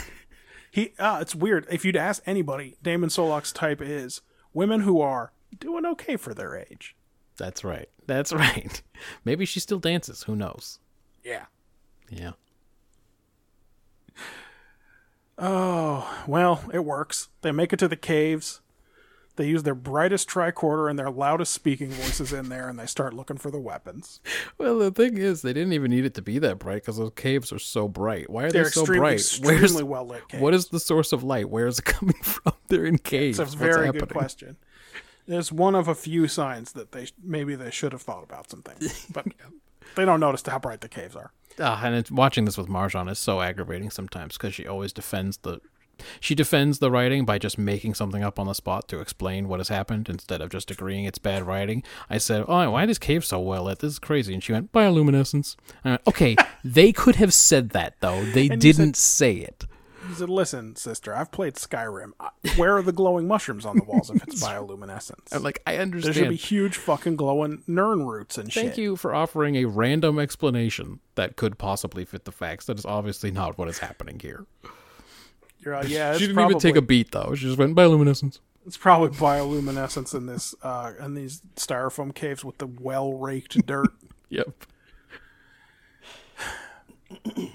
Gul Lamech arrives on the Reklar, and Jellicoe goes to his ready room to let Lamech cool his heels for a minute while he explains to Troy how Cardassians are like animals. Yes. The strike team rappels down a cliff face. By the way, he explains how they're like animals in a way that, because animals are so extremely predictable, and not in the way you would think if you were describing an animal, which is they could do fucking anything. Who knows? That's right. He's like, as we all know, animals behave exactly one way all the time. Yeah, Troy's like, I don't know. So when there's two alpha wolves, one of them gets killed. And what she doesn't say is, yeah, I guess, but like, I saw a video of a deer stepping on and eating a bird. I don't think we understand animals as well as we think we do. That's right. Did you know they ate birds? Do you know deer ate birds? Yeah, I mean, crazy. I don't think they do, like, as a rule, but, like, that one did. That one did. Do you see what I'm saying? Hey, man, think about it. Jellicoe, Riker, and Troy meet Lamech, and Jellicoe sits in his chair deliberately, I think. Yeah, it's so good. And then stands up. The guy stands up from his chair, and Jellicoe greets him and sits right where the guy was sitting. And then, Riker and Troy sit in the seats closest to that, so he has to walk to the other side of the table. It's so petty. I love it so much. Oh, it's extremely petty. Every time I watch this, I like Jellicoe more, by the way. Yeah, he's a petty king. I love it. Just a heads up, every time I watch Chain of Command, I like Jellicoe a little more. Yep, absolutely. He stands up aggressively at him. He walks out. And then out on the bridge, she gives Riker a bunch of instructions on how to backpedal all of that with Lamech so that he seems like the reason. He's like sets up good cop, bad cop with Riker, right? Yep. And Riker is clearly impressed. And he says, well, he sure is confident. And in a scene that means nothing, Troy says, no, he's not. Yep. No, all right. we don't. We'll never. I don't think we'll ever, even in part 2, get deeper into his psychology. So it doesn't come up really at matter. all. It's fine. I wouldn't be surprised if halfway through episode 2, Troy just disappears, like she often does. It becomes Saturday and she's just gone. Jellicoe's just in the remastered one, you can see that one of the things Jellicoe's reading in his office is just a doctor's note from Crusher that says Troy has her period and doesn't have to work today. I mean, it says doesn't have to do gym class, but it's crossed out. That's right. The art department crushed it on that one. Yeah, they did a good job. Worf sets his phaser to O'Brien killed a guy and opens up a tube for them to crawl through in these caves. They just keep cutting back and forth. Jellicoe restarts the meeting, but now it's at a Vladimir Putin-length conference table. Yeah, the table changed. Yeah, it's so long. Lamech springs the news here that they're aware of a small incursion into Cardassian space, and everyone's like, all right, well, I guess we'll do a recess until tomorrow. Yep. So we can go deal with the A-plot. Oh, the B-plot, I guess. Camera's gonna shift over to them now, huh? Okay. All right. There's no point in us talking about it until that resolves itself, that incursion into Cardassian space. Beverly Crusher gets buried in a cave-in. Worf digs her out. Yep. Then they reach their destination. They jam up some proximity sensors. They open up a maintenance hatch. But instead of a weapon, or even an outpost. There's just another cave in there with one single machine in the middle humming. And after thinking about it for a solid 20 seconds, Picard says, it's a trap, but it's too late. He thinks about it long enough for a commercial break, for sure. Because it goes to commercial with him thinking about it, and it comes back with him saying it's a trap. Well, the commercial skips over all the stuff where Worf's saying, no outpost, no door. Yep. He's very outraged, I'm sure. A bunch of Cardassians rush in. Everyone starts shooting. Worf holds the door open long enough for Crusher to sneak through past him, but then he gets shot and falls out on the other side of the door, which closes behind him. Luckily, they weren't on setting 16, huh? Yeah, the Cardassians definitely wanted to capture these guys. Yeah. I would say. Picard gets captured. Worf and Beverly make it out. On the Enterprise, Riker detects a lot of traffic coming from Celtris 3 and residual Theta Band emissions, and Jellicoe looks at that and goes and calls Nechayev and reports that the task must be finished one way or another, but he hasn't heard from their friends. Mm-hmm. Then Picard is brought into an interrogation room where David Warner, a.k.a. John St. Talbot, a.k.a. Chancellor Gorkon, Yes. says... he's all dressed up as a Cardassian, and he says Picard will prove an interesting challenge. He recites Picard's serial number and personal history, and reveals that the whole trap was set just to bring Picard in. Yeah, man. Picard starts to ask a question, but David Warner, who hasn't given his name yet, actually he never gives his name. Oh, interesting. It's just in the credits that he's Gulma Dread. Yeah, I think that's right. Tells Picard, in this room, he asks the questions and Picard answers, and if he's not satisfied with the answers, Picard dies. To be continued. Yeah. Matthew. Yeah. What's this episode about? Command is about confidence, maybe. You know, TOS take. Command is about confidence. Jellicoe has to act. You need to have the rapist part of you. Yeah. Inside you. Jellicoe has to act self-assured and righteous and everything, even though, according to Troy, he's not actually that confident or sure what he's doing. I cannot believe this is where you're taking your take, but go ahead. And Picard's got to make his team feel better and sure about this obviously fucked mission. This mission that's just the worst, and it's fucked from the start. But look, man, we know this one. I don't think this had actual themes or moralities or anything. This was a plot episode. Like you said, this wasn't the good episode Chain of Command. This was the busted setup for the good episode Chain of Command. So yeah, I give that a 4 for its TOS take. Yeah, it's interesting. Here's what I have. What this episode posits is that sometimes you just have to do hard work. Why is the ship getting turned upside down by the new guy? No one knows exactly, and they're all frustrated, but everything suggests that something serious is happening. Sure. What are old-ass Picard and Crusher doing, training in these hollow caves till they're broken at the end of the day? Well, they can't be told, but they gotta do the work anyway. I guess most people who have jobs have times that get busy or hard or whatever, and you need to be able to get through them, but it's not much of a take.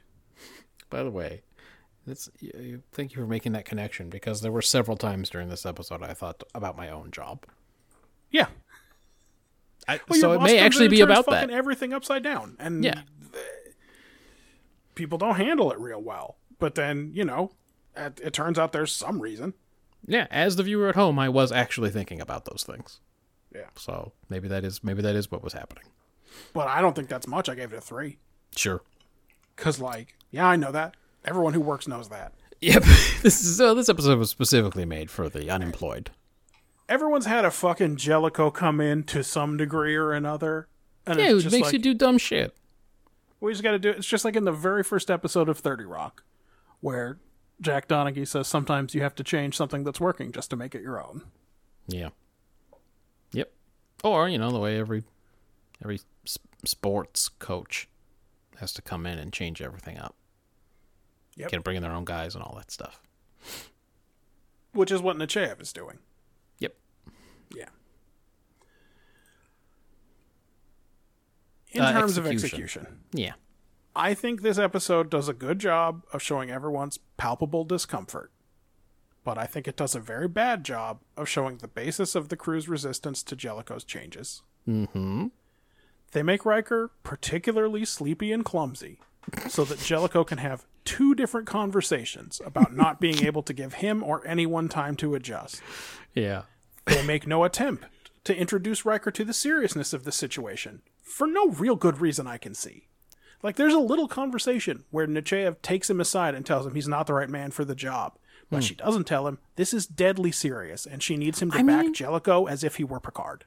She should say that stuff. That's true. But shouldn't he know it's deadly serious? I mean, she says she's there because of this maybe incursion. That sounds serious. This is the thing. This is the thing that I said right up top, is that this episode is full of evidence that this is not normal and that this is a very serious situation. Yeah. Right? And everyone's just like, I don't know, man. It's weird, right? Yeah. Isn't it weird? That's what they say. This guy came. Who's this guy? What is this? It's like, yeah, just like in the fucking which of the new Star Wars movies is the one where Poe stages a little rebellion because he couldn't get Admiral Holdo, the 8th one. Episode 8. I don't remember what they're all called. Well, she just didn't tell him the plan that absolutely didn't need to be kept secret. Yep. Yeah, well, that's a TV and movie trope for sure. Uh-huh. I kept it secret because then it's cooler. Uh-huh, yeah. And in this one, Nechayev doesn't even tell Riker, listen, just have his back. This is a serious situation. We're all going to get through it. Nothing. Mm-hmm. She's just like, frankly, I don't think you're ready to command this ship in this situation, and I don't want to hear about it. So, It's true. Really, the problem is that this episode has a lot of how military is Starfleet DNA, and it's just never a topic of conversation. No, well, no, it was in my house. Oh, sure. But, like, in the show, there's nothing about Nechayev and Jellicoe. Yeah. Feel like they are from a very different tradition than Picard from about mid-season 1 on. Yep. With his probably old from about voice. that time that his real life Patrick Stewart got that talking to from Brent Spiner. Yeah, with his old boys network and his, commanding by consensus, right? Picard's consensus building, getting options from his crew, etc., right? Letting everyone talk it out all the time. Telling them they're all free to fuck whatever alien comes by. Uh-huh. Please do. Knock yourself out.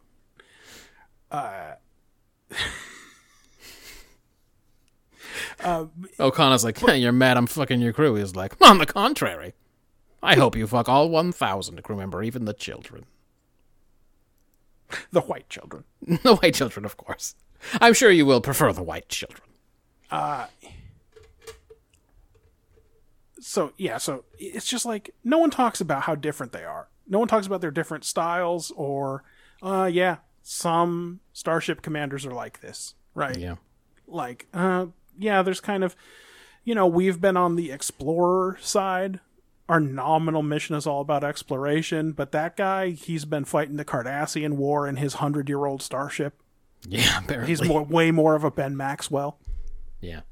Anyway, they don't talk about it at all. It just goes unremarked on completely. Obviously, the seduction of Solok scene is dumb. Ugh. And it doesn't get any better when you learn that that's there because DS9 got delayed to January that year. The pilot episode Emissary got delayed to January, and before that happened, they were supposed to go to Deep Space Nine and get passage to Celtris 3 from Quark. And that's why this Ferengi angle is in there at all. So they did change it, but they still kept it as a Ferengi because what? They were too tired to think of something better? I assume Jesus. so, yeah. Okay. I assume they'd already fucking worked out Beverly Crusher rubs his ears, and they're like, all right. We ain't redoing seduction. That's hard to write. You know what? Actually, Gates was excited to be a little sexy because she was like, my role on this ship is to shout at everyone about how they're bad people. And frankly, I'm not Beverly Crusher, and I wouldn't mind playing a little seduction scene here. Sure. But yeah. So that doesn't help.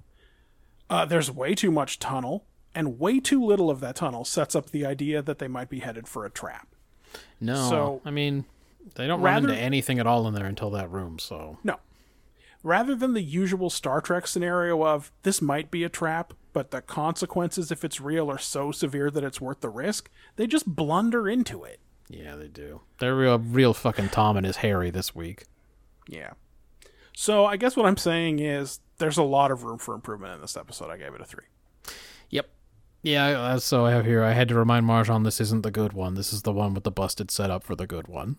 The one where the old man, his girlfriend, and their big buddy play SEAL Team 6 for some fucking reason. And the crew almost mutinies because the guy is like, send me the crew evaluations and set up a couple of meetings.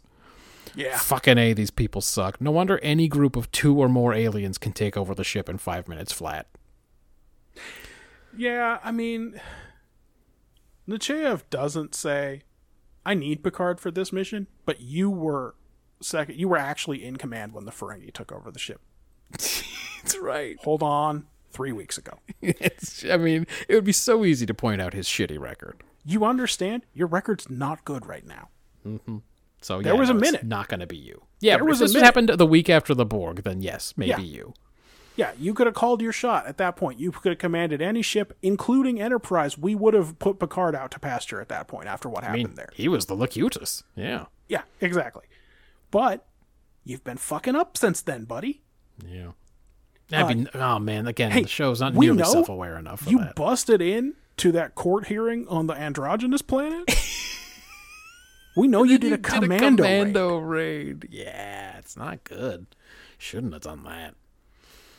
You don't want to do that. All right. So, yeah. Why is there so much light in those tunnels? And then I said, fuck, the Theta Band missions are like the only thing it took to get Picard and Cardi hands. Just that, and no one else in Starfleet can do that? Yeah. That's some convenient as hell writing. He's not a scientist. I mean, assuming the Cardi is telling the truth about that part, like, I don't know how we would make that up on the spot. That's like,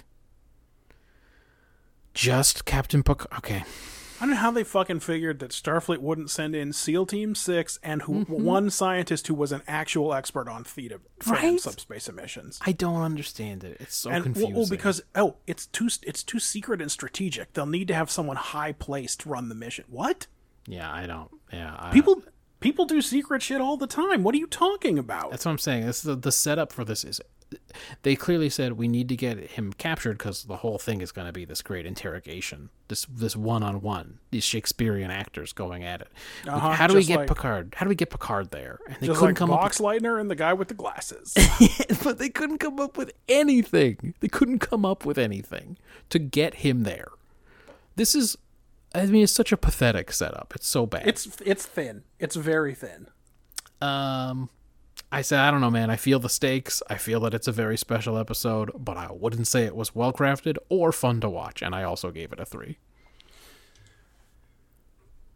What about world building? Possible Cardassian incursion into Federation space. I said here, I never remember it's the Cairo. I always say Crazy Horse or something. Crazy Horse, but of course Crazy Horse is... Is that a ship? I don't know. It's somebody's. But I always think it's his. Anyway, Riker says they don't normally bother with the ceremony if transfer of command is temporary. So, again, they must really be expecting Picard to beef it out there. Even the Romulans don't use metagenic weapons, but the Cardis are on that shit now. Yeah, Crazy Horse is her... Or she has it was one of previously been fleet. ferried. Yeah. Apparently her flagship was the USS Gorgon in that. No. Not Gorgon.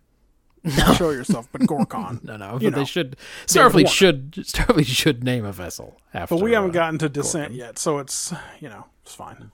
Also, weapons. It's the ship that brings Eric Pressman to the Enterprise in the Pegasus. So it's just ferrying people around. An episode that I'm really looking forward to because we can talk so much about Enterprise during it. Well, that's the real joy of this project. Is the more we get to talk about Enterprise. I found that to be the case. Weapons development station on Seltzer 3, but that was just a lure. The worst fucking commando team ever assembled. This alien bar, which is hella sanitized, this is not the Mos Eisley Cantina. No. It's honestly, it's not as good as the cantina with the four-armed pianist. No. No one sings Klingon opera at all. No. Also Frankie stuff in that one, too. Worf says a phaser set at 16 should suffice in opening up. Which is lucky because it's the highest setting on that fucking thing. Fucking asshole. Stop reading it word for word out of my notes. No, but that's why I said it. He said it too. O'Brien did a murder.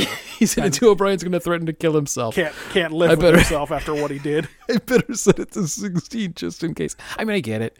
You don't want to fuck up and become a vegetable or something, but like 16? No, but there's going to be so much collateral damage if he fires that fucking thing. That's like setting off a bomb. Does he know what's above that cargo bay even? That's what I'm saying. Yikes. Because it's full of Cardassian drama and stuff, I gave it the standard 3, but I don't know. What do you think? Well, that's going to make it a 3 for me. I had it on the border between a 2 and a 3. Okay. In addition to what you said, we see a change of command ceremony. I talked about that. You were looking up the Crazy Horse. Oh, I was looking up the Crazy Horse. Did you talk about metagenic weapons while I was I looking up the Crazy Horse? I did indeed. Yeah. Did you mention that here is where they first referenced that the Cardassians have withdrawn from Bajor? Oh, this is the first reference? Do we even know what Bajor was? Well, we had Ro, yes, so we must have. We know what Bajor is because we've seen the Bajora. Okay. Cool. Okay. Enterprise normally runs on a 3-shift rotation. All right. Okay. Which Riker seems to think is standard. He did call it the standard 3-shift rotation. Almost as if he knew he was going to be asked to change it. Jellicoe doesn't really say why he wants a 4-shift rotation. I guess he thinks his guys are better if they have 2 more hours off, or they don't. He knows that it's the hours 7 and 8 on the shift is when most of the holodeck malfunctions occur, or something. Or the Ferengi show up and it's not a sensor glitch or whatever. It's really he just wants people a little fresher. Too much shit's been happening in the last 2 hours of everyone's shift during their circadian lows. If he were a better, he would have explained it a little. Yes, he would have explained it instead of just being like, "I want it my way, Will." Given Riker a realistic timeline to implement it, not tonight. I want that done by yesterday, Will. Do you go by William or Will? I'm only going to say it in a mean way, so you better think about it. What if Riker said, actually, I kind of like Billy Boy. Can you do Billy Boy? That actually would have been a good strategy. I'm trying to reclaim it. That would have been a good strategy, actually, because then when he hears it with all the spite this guy says, he's already used to that. Like, that's what people call him when they don't like him. This guy's going to ruin Albert Will. Called him, so. Yeah, he's going to ruin Will for him now. It's going to be like, oh, every time someone calls me Will now, I just think of Jellicoe. So, 3 for me. Okay. Well, character work then. So, Jellicoe doesn't get characterization points. Nah, he just showed up. But he really sets off Picard's consensus leadership style. Mm-hmm. I think that's probably the single most effective aspect of this half of the 2-parter. Sure. Because you're uncomfortable with, just along with everybody, when this is all happening.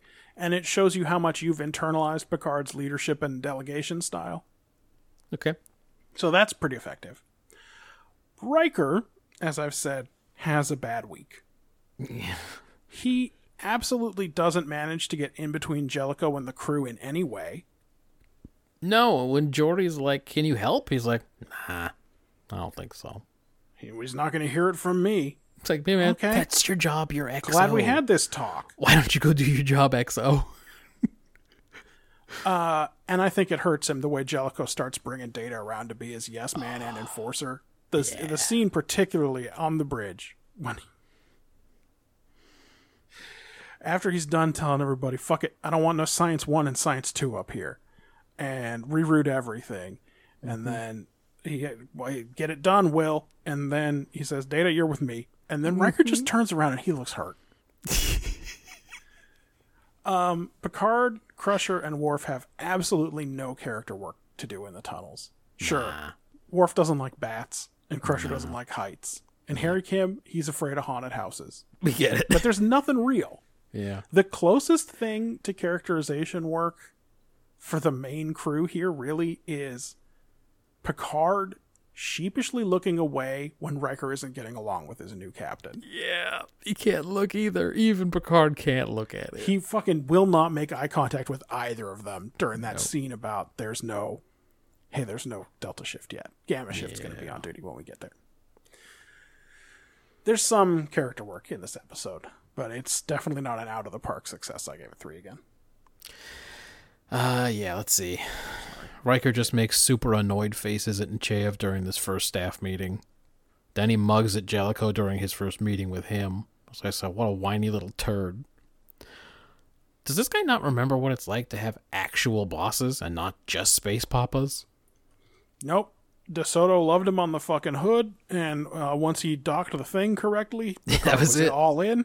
It was the one challenge. Riker finished 8th in his class at the academy. That's what Jellicoe says. Picard is good as a team leader, I guess, trying to buck up the troops. But then I said, wait, he's on this mission because he knows a ton about theta wave transmissions? They ain't got anybody younger for this shit? Yeah, it doesn't make a lot of sense. Why does he scream at the top of his lungs when that cave-in happens on Beverly? Hey, man, you said the supposed Cardi base is just a few more meters that way. Maybe whisper or something. Shouts, Beverly! By the Jellicoe... way, a fun behind-the-scenes anecdote, apparently, when he reached in there to, move those rocks or whatever, he got 2 handfuls of Gates McFadden's boobs and then screamed like a little girl about it. Well, that's exactly the kind of anecdote that would make it out of a Star Trek behind-the-scenes situation. Yep. Like you said, Jellicoe's itching to make Data his first officer from minute 1 because Data just goes, yeah, okay, every time Jellicoe asks him to do something. Data says, yeah, we can do that. Or, if they can't do it, he's probably got a fucking reason. Yep. Yeah. And here's what I say. Even Geordi hates this guy coming in here making him do shit, but at least Geordi has reasons. At least Geordi says to him... he took a third of his crew and transferred him to security when he's already got him working around the clock for 5 days. Yep, and he's like, and what about all the people, doing science experiments and shit? They need those things. At least he has reasons. He's not just Riker who's mad because he was planning to play poker or the trombone or watch the harp ladies all afternoon, and now this dude is giving him orders. Or just because he's fucking shut out and no one's going to tell him what's going on, and he's not the guy anymore. Fucking maybe. Did they not hear the part about an incursion into Federation space, though? They think this is a fucking cruise ship? I get crazier requests from my boss every day, and my job doesn't matter even a little bit. The things he's saying are like, send me the crew evaluations and set up these meetings and change the fucking duty roster or whatever. And it's like, they act like, I don't know what they think is happening. I think they just miss their dad and they're afraid to say it. Yep. I think they just want to say to him, you're not my dad. They're just going through change is scary. Yep. But again, it's like they didn't hear the part that they said that sounded so serious about the big war that might happen. But she didn't say war, Riker. She said incursion. Yep. He makes the biggest fuck you face when she says that to him. Do they think they're ready for a war? I didn't say war. He said incursion, and he just goes... swings his whole head around. And there's one guy on the Enterprise that we know for sure is not politically savvy. It's Riker. That's right. Like you said. Riker's screaming at fake Tomlock about getting the secret information about Starbase 22 or whatever, and you're like, yeah, that's not because he doesn't remember what happened. Yeah, that's not because he's disoriented. That's exactly what Riker would say. Worf is afraid of bats. Know anywhere cool we can take him? How about hella caves where bats always live? I guess the people who put together his fucking psych test... they didn't know what the real fear was. Well, to be honest, they did identify an actual deep-seated problem within him. And they were like, well, we could do bats. People don't like bats, and it seems like he doesn't. One time he visited some cousins on Kronos. That's weird in and of itself, because then they should have known that this prince was alive. Prince Worf was just out there, apparently able to just vacation on Kronos. That's anyway, he didn't take charge of his house, even though he was fucking way past the age of ascension. But he did go hide it. He ran away and he went and hid in some caves, and he doesn't like bats. That's right. We could do that. That's one option for the psych test for Worf. Or number 2, we could put him in a situation where he needs to ask someone for help. That's very hard for him. Yeah, let's go with that. We don't often He still get to struggles with it to this day. We don't often have to get to do the deep psychological stuff. It's mostly explosions and things. Oh, sorry. Hold on. What? Oh, I'm sorry. I read that wrong. He doesn't still struggle with that to this day. Oh, he's become much worse. Oh, he's terrible now. I think he's been ruined by the Enterprise. Oh, I'm sorry. My Pad Mini that I just got, the new Pad Mini, says he's a terrorist now. He got in a fight with his girlfriend, though, so it's pretty understandable. Beverly convinces Worf to go on without Picard, but are we supposed to believe that those two are going to climb 500 meters up with all those Cardies hanging out down below? I'm glad we're only 3 hours and 8 minutes into this, because I want to talk about that 500-meter cliff for 15 minutes, probably. They're still down there for sure. They never get out of there. That's it. That's the end of them. They are captured 10 minutes after Picard is captured. The Cardassians kindly beamed some fucking platforms in there so they could climb from one to the other to get out of there, because they thought about it for a minute. They don't really want either of those guys. It's just, I don't understand how they got out. It doesn't make Politically, any sense. it's better if those guys escape. That's all I'm saying. Anyway, I don't know why I put some of those in characterization. Probably because there wasn't that much character work going on there. Yeah, I had it as a 4. What about quick hitters? Where Jellicoe really could go easier, as we talked about, is all the times he tells Picard, "You're definitely going to die out there. Anyway, enjoy death." It's really weird that he keeps telling him. He wants to keep the Enterprise. He wasn't joking when he said to Riker that a Galaxy-class ship is a big upgrade and it's not something you turn down. Yep. But it doesn't mean you have to keep telling the guy about to go on the secret mission. If he can just put a little bit of doubt in Picard's mind, maybe get him killed out there. It's crazy. He just keeps telling him. And then I had yikes. Get Picard killed, manhandle these Cardassians in this upcoming negotiation, and then I'm basically king of Starfleet. I'm probably going to get to keep the Enterprise after that. Yeah. Yikes, this seduction scene with Crusher is one of the worst things I've ever watched. It was so bad, buddy. Yes, she mispronounced that guy's name over and over again, and I cringed each time. What? The camera hasn't moved. You heard everyone say Solok. She must not have been paying attention. She's doing a real Shatner out there, just listening to her own lines in her head over and over again instead of paying attention to everyone saying Landrew out there. And then she just suddenly kneels down next to him, and it's so weird. But not only she turns away and puts her chin on her fist. She's doing this seduction scene is out of a play. No, I just figured out what she wrote. But yes, yes, that would actually make sense. But I just thought she was doing the exact same thing. Remember the one time Voyager showed aliens that were alien-esque, and Neelix had to learn their greetings, and there was like a bunch of modern dance? Yes. I thought she was maybe being one of those guys. She was doing a bunch of lines from a Sia music video from 2010. That's right. Doing a bunch of moves from moves. That. Yep. Yeah. Yeah, it wasn't jerky enough to be Kate Bush stuff from the 1980s. Everything comes around again, though. So that's true. Yeah. And then, and it's so sudden, and it's out of nowhere, and I don't know why the guy is, like, rock hard about it. I ought to be like, what the fuck is happening right now? This lady is so fucking weird. The only thing I can assume is that this is still season 1 Ferengi stuff, where they find the idea of clothed women perverted. I get this that's guy's a kink. Fucking into it. Because she could look like anything under there. But she acts so fucking weird. She just acts so weird that you'd be like, even if you were into the clothing, you're like, man, it's really doing it for me that she wears clothes like a whore or whatever. Right. You'd be like, but I think there's something really wrong with her though, and I think my penis is not going to work for this kind of thing. What you're saying is he should have had the reaction that the holodeck cop had when Beverly Crusher swallowed her gum. That was it. He was in until then. Every dumbass thing she was saying and doing was doing it for him until she swallowed her gum, and he went, that's fucking disgusting. Absolutely fucking horrible. He just said out loud, pass. You hear him in the background walking away. I'll never get hard again. That was it. Oh, she swallowed it. Oh.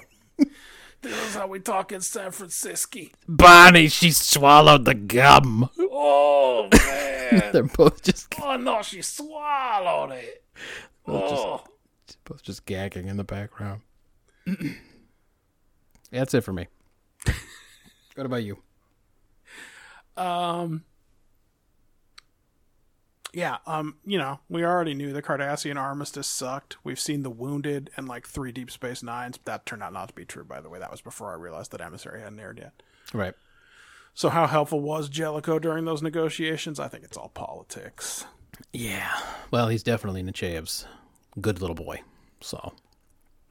In universe, like sitting there in that shuttlecraft for real, not in a holodeck or anything, Picard and Beverly took a long beat to wait for Worf to say he had no idea what metagenic weapons were. Picard says, we think they're developing a metagenic weapon. And then Beverly says, metagenic. And then they both say nothing until 3 or 4 seconds later, Worf pops up and says, I am not familiar with metagenics. Picard is a very practiced speaker at this point, doing all those seminars about archaeology and everything. And he knows his audience, and he knows if he waits long enough, Worf will admit the thing they already know to be true. Uh-huh. Yep. They gave him a long time there. Again, I've seen this episode 15 or 16 times probably in my life. Mm-hmm. I guess I've always missed the part where Cardassians are going to be deploying this metagenic weapon by radio. Yeah, that's a thing. Yeah. That's how it works.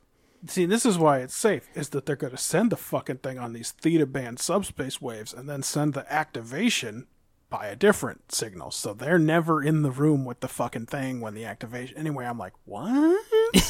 I must have heard that wrong. What? It's like, I don't think that's how it could work. But Then it turns out that each of these 3, each of them, not one of them, each of the 3 commandos is carrying 500 meters of half-inch thick rope. Yep.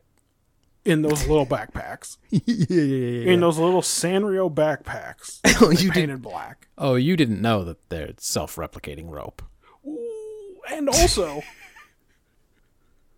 Because I don't know why. One person could carry a lot of rope. Or they could have little ropes that they tie. No, all 3 of them are going to rappel down this 500-meter sheer cliff face. They really prepared well for this. Despite being clearly not knowing that this was going to come up. They prepared super well. No, I just missed the part of the briefing where they said that Celtris 3 has the biggest caves in the known galaxy. Known for its caves, actually. Yeah. Yeah. The Cardassians must have a base somewhere, right? Those guys that came running in everywhere, they weren't just camping out in sleeping bags in the tunnels, yeah? Oh, man, I thought they must have been waiting there. Yeah, but they didn't know when this was going to happen. No, I assume it's like a rotating shift thing. You drop off some dudes, you pick up some other dudes.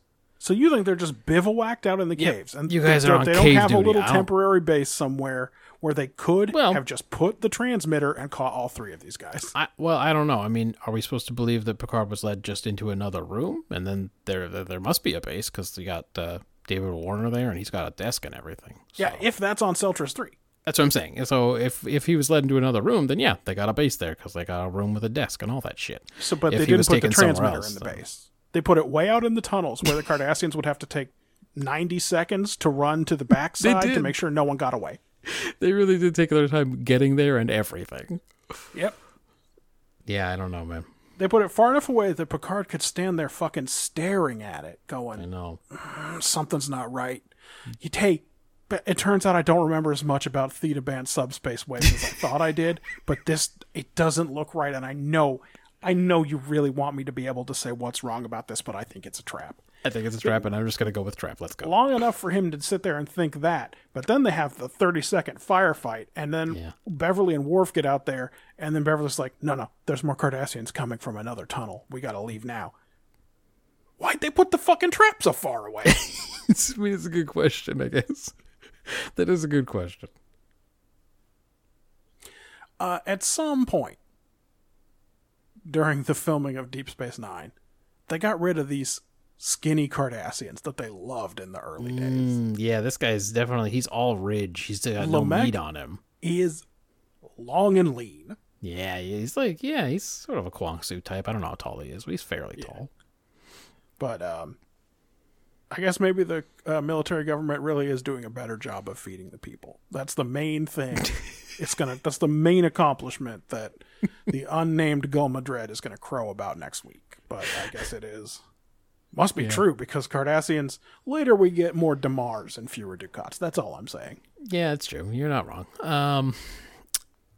Wouldn't that be a great one, though? They put Kwang Su in that Carter makeup and you get a whole new kind of Cardassian. He's still sneaky, but he's also a fucking buffoon. And just an absolute clown, but still sneaky as shit. Matt, have you never got into Taskmaster? No. I know we showed like one episode of Taskmaster when we were there. Yes. We watch it all the time, nonstop. And I have to, so many times, I have to stop, pause the episode, and tell Katie that the Taskmaster cast would immediately understand how to play this game, and they would do such a better job. Like, there's a live task in one of the episodes where everyone has a box, and in the box is a peg with 5 donuts on it. Okay. And the winner is the person that has the smallest unique number of donuts on their box when they reveal it, right? So then they have a certain number of seconds to, pretend how many donuts they're putting on there or whatever. It only takes a few seconds to manipulate the donuts, but they give them a long time because, like anybody, you'd think they're going to lie to each other, etc. No, everyone fucking does it in silence. And I'm just watching that. That's not how you like, play. Kwang Su would immediately announce that he is going to put one donut on there. Right. And that if anyone wants to eliminate themselves by putting one donut on also, they're welcome to. And then it would turn out he had 3 donuts on. He had 3 donuts on, but also so did 5 other people. Yeah, exactly. They all would have done the same thing. But I'm just like, the Running Man cast would immediately know how to play this game. And it's very frustrating to watch these nice British comedians not know how to play dirty. Whenever I watch any reality show with Marjan, I go, they're lucky Kwang Su ain't on this show, man. They're lucky he's not on this show. But it's not just, it's Kwang Su, it's Jae-suk, all of them. Obviously, yep. I mean, they're all tricksters for sure. I mean, of course, when So-min shows up, she's a little fucking goblin. When Gio was still allowed to be on the show. Even Suk-jin knows how to play that game. When Gio was still allowed to be on camera and stuff before Gary left, she was she was the ace. She would have figured that shit out for sure. Yeah. So anyway, it's I love Taskmaster. Every time they do a test that relies on deception in any way, I'm like, I wish this was the Running Man cast. I know. We're watching a Korean contest reality show right now called The Devil's Plan or something. It's got a shitty framing device about an evil monster that gives these people games they have to do. It's like a Squid Game or something, right. but an actual contest reality show and not scripted. And the whole time I'm just going, man, that's not how you play this. Don't play it like, no, Jace wouldn't have done that. That's not what you do. Give me the cast in the like 400 to 500 range, somewhere in there. Yes. Like the late cast doesn't even have to be the early best version of it. Give me the late cast, and they've got a fucking store where they can spend their fake money, and they've all got to figure out. Think how much time these fuckers have spent on set for Running Man. Their brains the first thing that occurs to them is how would they react on Running Man, even if they're in their other life. If they're like at the coffee shop or whatever, their brains automatically are thinking someone's probably going to try to screw me in here in some way, and I have to screw them first. Goes into turbo mode in real life out there? No, there's no chance. Turbo's the smallest part of his life at this point. That's right. It's all Running Man. He's fucking sick of having to sing Nero over and over. The Black Cat Nero. Yeah, he's sick of it. It's creepy anyway. It's a creepy song about how a little girl is really a seductress. Yeah, but it's got jingle bells in it. Does have jingle bells in it. It's just straight becomes jingle bells. No, you're 100% right, dude. When he is at a coffee shop, any little weird thing catches the corner of his eye, he's in Running Man mode. He's like, I better screw these people as first. Long as I'm going after it. Blasted into the swimming pool on a pneumatic chair that's going to ruin my back. It's so great when So-min has to do the first one of those challenges, and she immediately announces she's leaving Running Man. Mom, sell the house. Sell the house. I'm quitting Running Man. Because she does get absolutely fucking yeeted. All right, anyway. Oh, yeah. So anyway, I gave Best Actor to, honestly, I didn't think there were any particularly bad performances this week, except Worst Actor, Solok. Yeah, Solik wasn't very good, was he? Yeah. All right, well, Yeah. We did so the Best thing- Actor, they all did good. Fine. Who cares? we did the thing. We could have done it 5 or 6 minutes faster without that last Running Man. Chat. Yeah, but I kind of just want to talk about Running Man for another hour. So I want to watch it so fucking bad. It's just, I ain't got 90 minutes. I don't even know if my fucking Asian TV app still works. Oh, yeah, no, you'd have to go to myrunningman.com or whatever and stream it on your, But it's so on your bad. desktop. It's so bad to stream on the web. Here's what happened this week in our project. Yes, illuminate this. Spirit Folk got 12 points. Well, I mean, it's not great. That ain't good. It ain't good. If we sort by rank here, I mean, 12 points is miserable. I mean, that's what Virtuoso got. We know that one wasn't good. Virtuoso, Equinox Part 2, Bride of Chaotica. But, I mean, there's always Alice. Alice got 10, so. Yeah. Oh, for sure. There are, at this point, 19 episodes worse than Spirit Folk. But that ain't a lot. We've done 578 episodes. I gave it a 3. And that, I do think, is the second worst score I've ever given in a tie. Yeah, we're a little ways apart. We're 6 apart on that one. We're also 6 apart on the second place episode. That is Deep Space Nine, Far Beyond the Stars, 22 points. An episode about racism, its heart is in the right place. It's not a good episode of TV. It's just they ruined it with their own shitty framing device. If they if the bookends had been something else, that could And have by been the a way, better they episode. were 100% tempted to have the last Deep Space Nine episode reveal that it was all Benny's dream, which would have ruined all of Star Trek. And of course, the producers would never have allowed that. But they wanted to. Why would you even want? Why would that even be your impulse? I mean, they already what's cool did about that. That Saint Elsewhere already did it. What's the coolest thing about? Like, why would you want to be the second show to do that? What does it's it the do only for thing you? anyone ever talks about Saint Elsewhere. Great, but they won't talk about it for years because Saint Elsewhere already did it. Yeah, that's a good point. I mean, who shot JR, right? Didn't that the whole season of Dallas a dream too? Yeah, I think a whole season is a dream for sure. Yeah. The winner this week, we were much closer together. You gave it 14, I gave it 12. 26 points, which is not that good, but enough to win this week. Chain of Command Part 1. That is the 56th win for the Next Generation. They are 8 ahead of Deep Space Nine. Yep. Voyager, of course, with 5 wins, has been mathematically eliminated for a long time. Sorry, I thought they must have 9 wins. That's actually Enterprise. No, that's right. Enterprise with 38 fewer attempts has 4 more wins. That's correct, yeah. If you are still interested in this podcast, if you're the guy who downloaded this podcast 1,000 times... Wait a minute. New York? Sunday, maybe it was Half Truth. Did you download 1,100 episodes? Yeah, that's a good Truth? question. Someone did in New York. Let us know. Thanks. We get paid a lot of money per download, so that's very helpful. If you want to check in with us next time we do a podcast, we will be discussing Chain of Command Part 2. I mean, the one that we have said 15 times is the good one, so let's fucking hope that stands up. Yeah, I mean, we hyped it a little bit.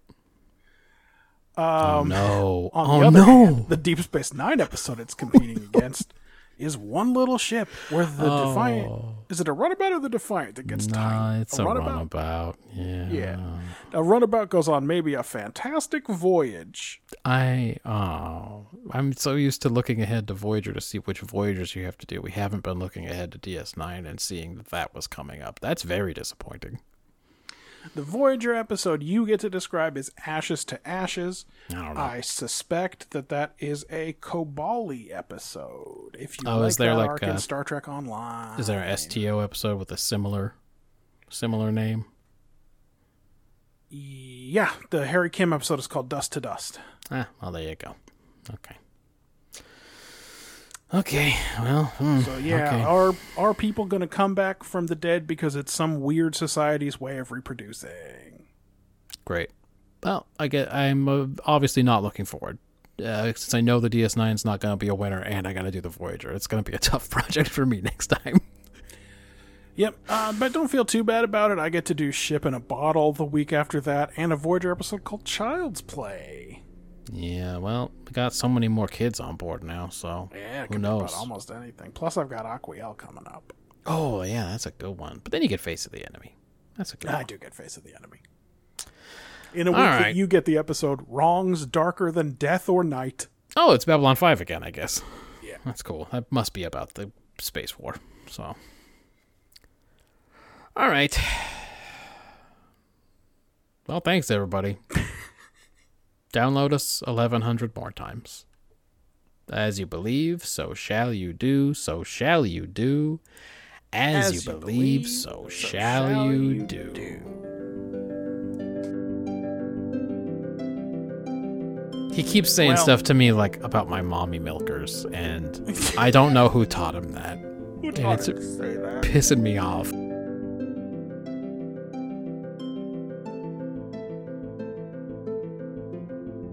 Please subscribe.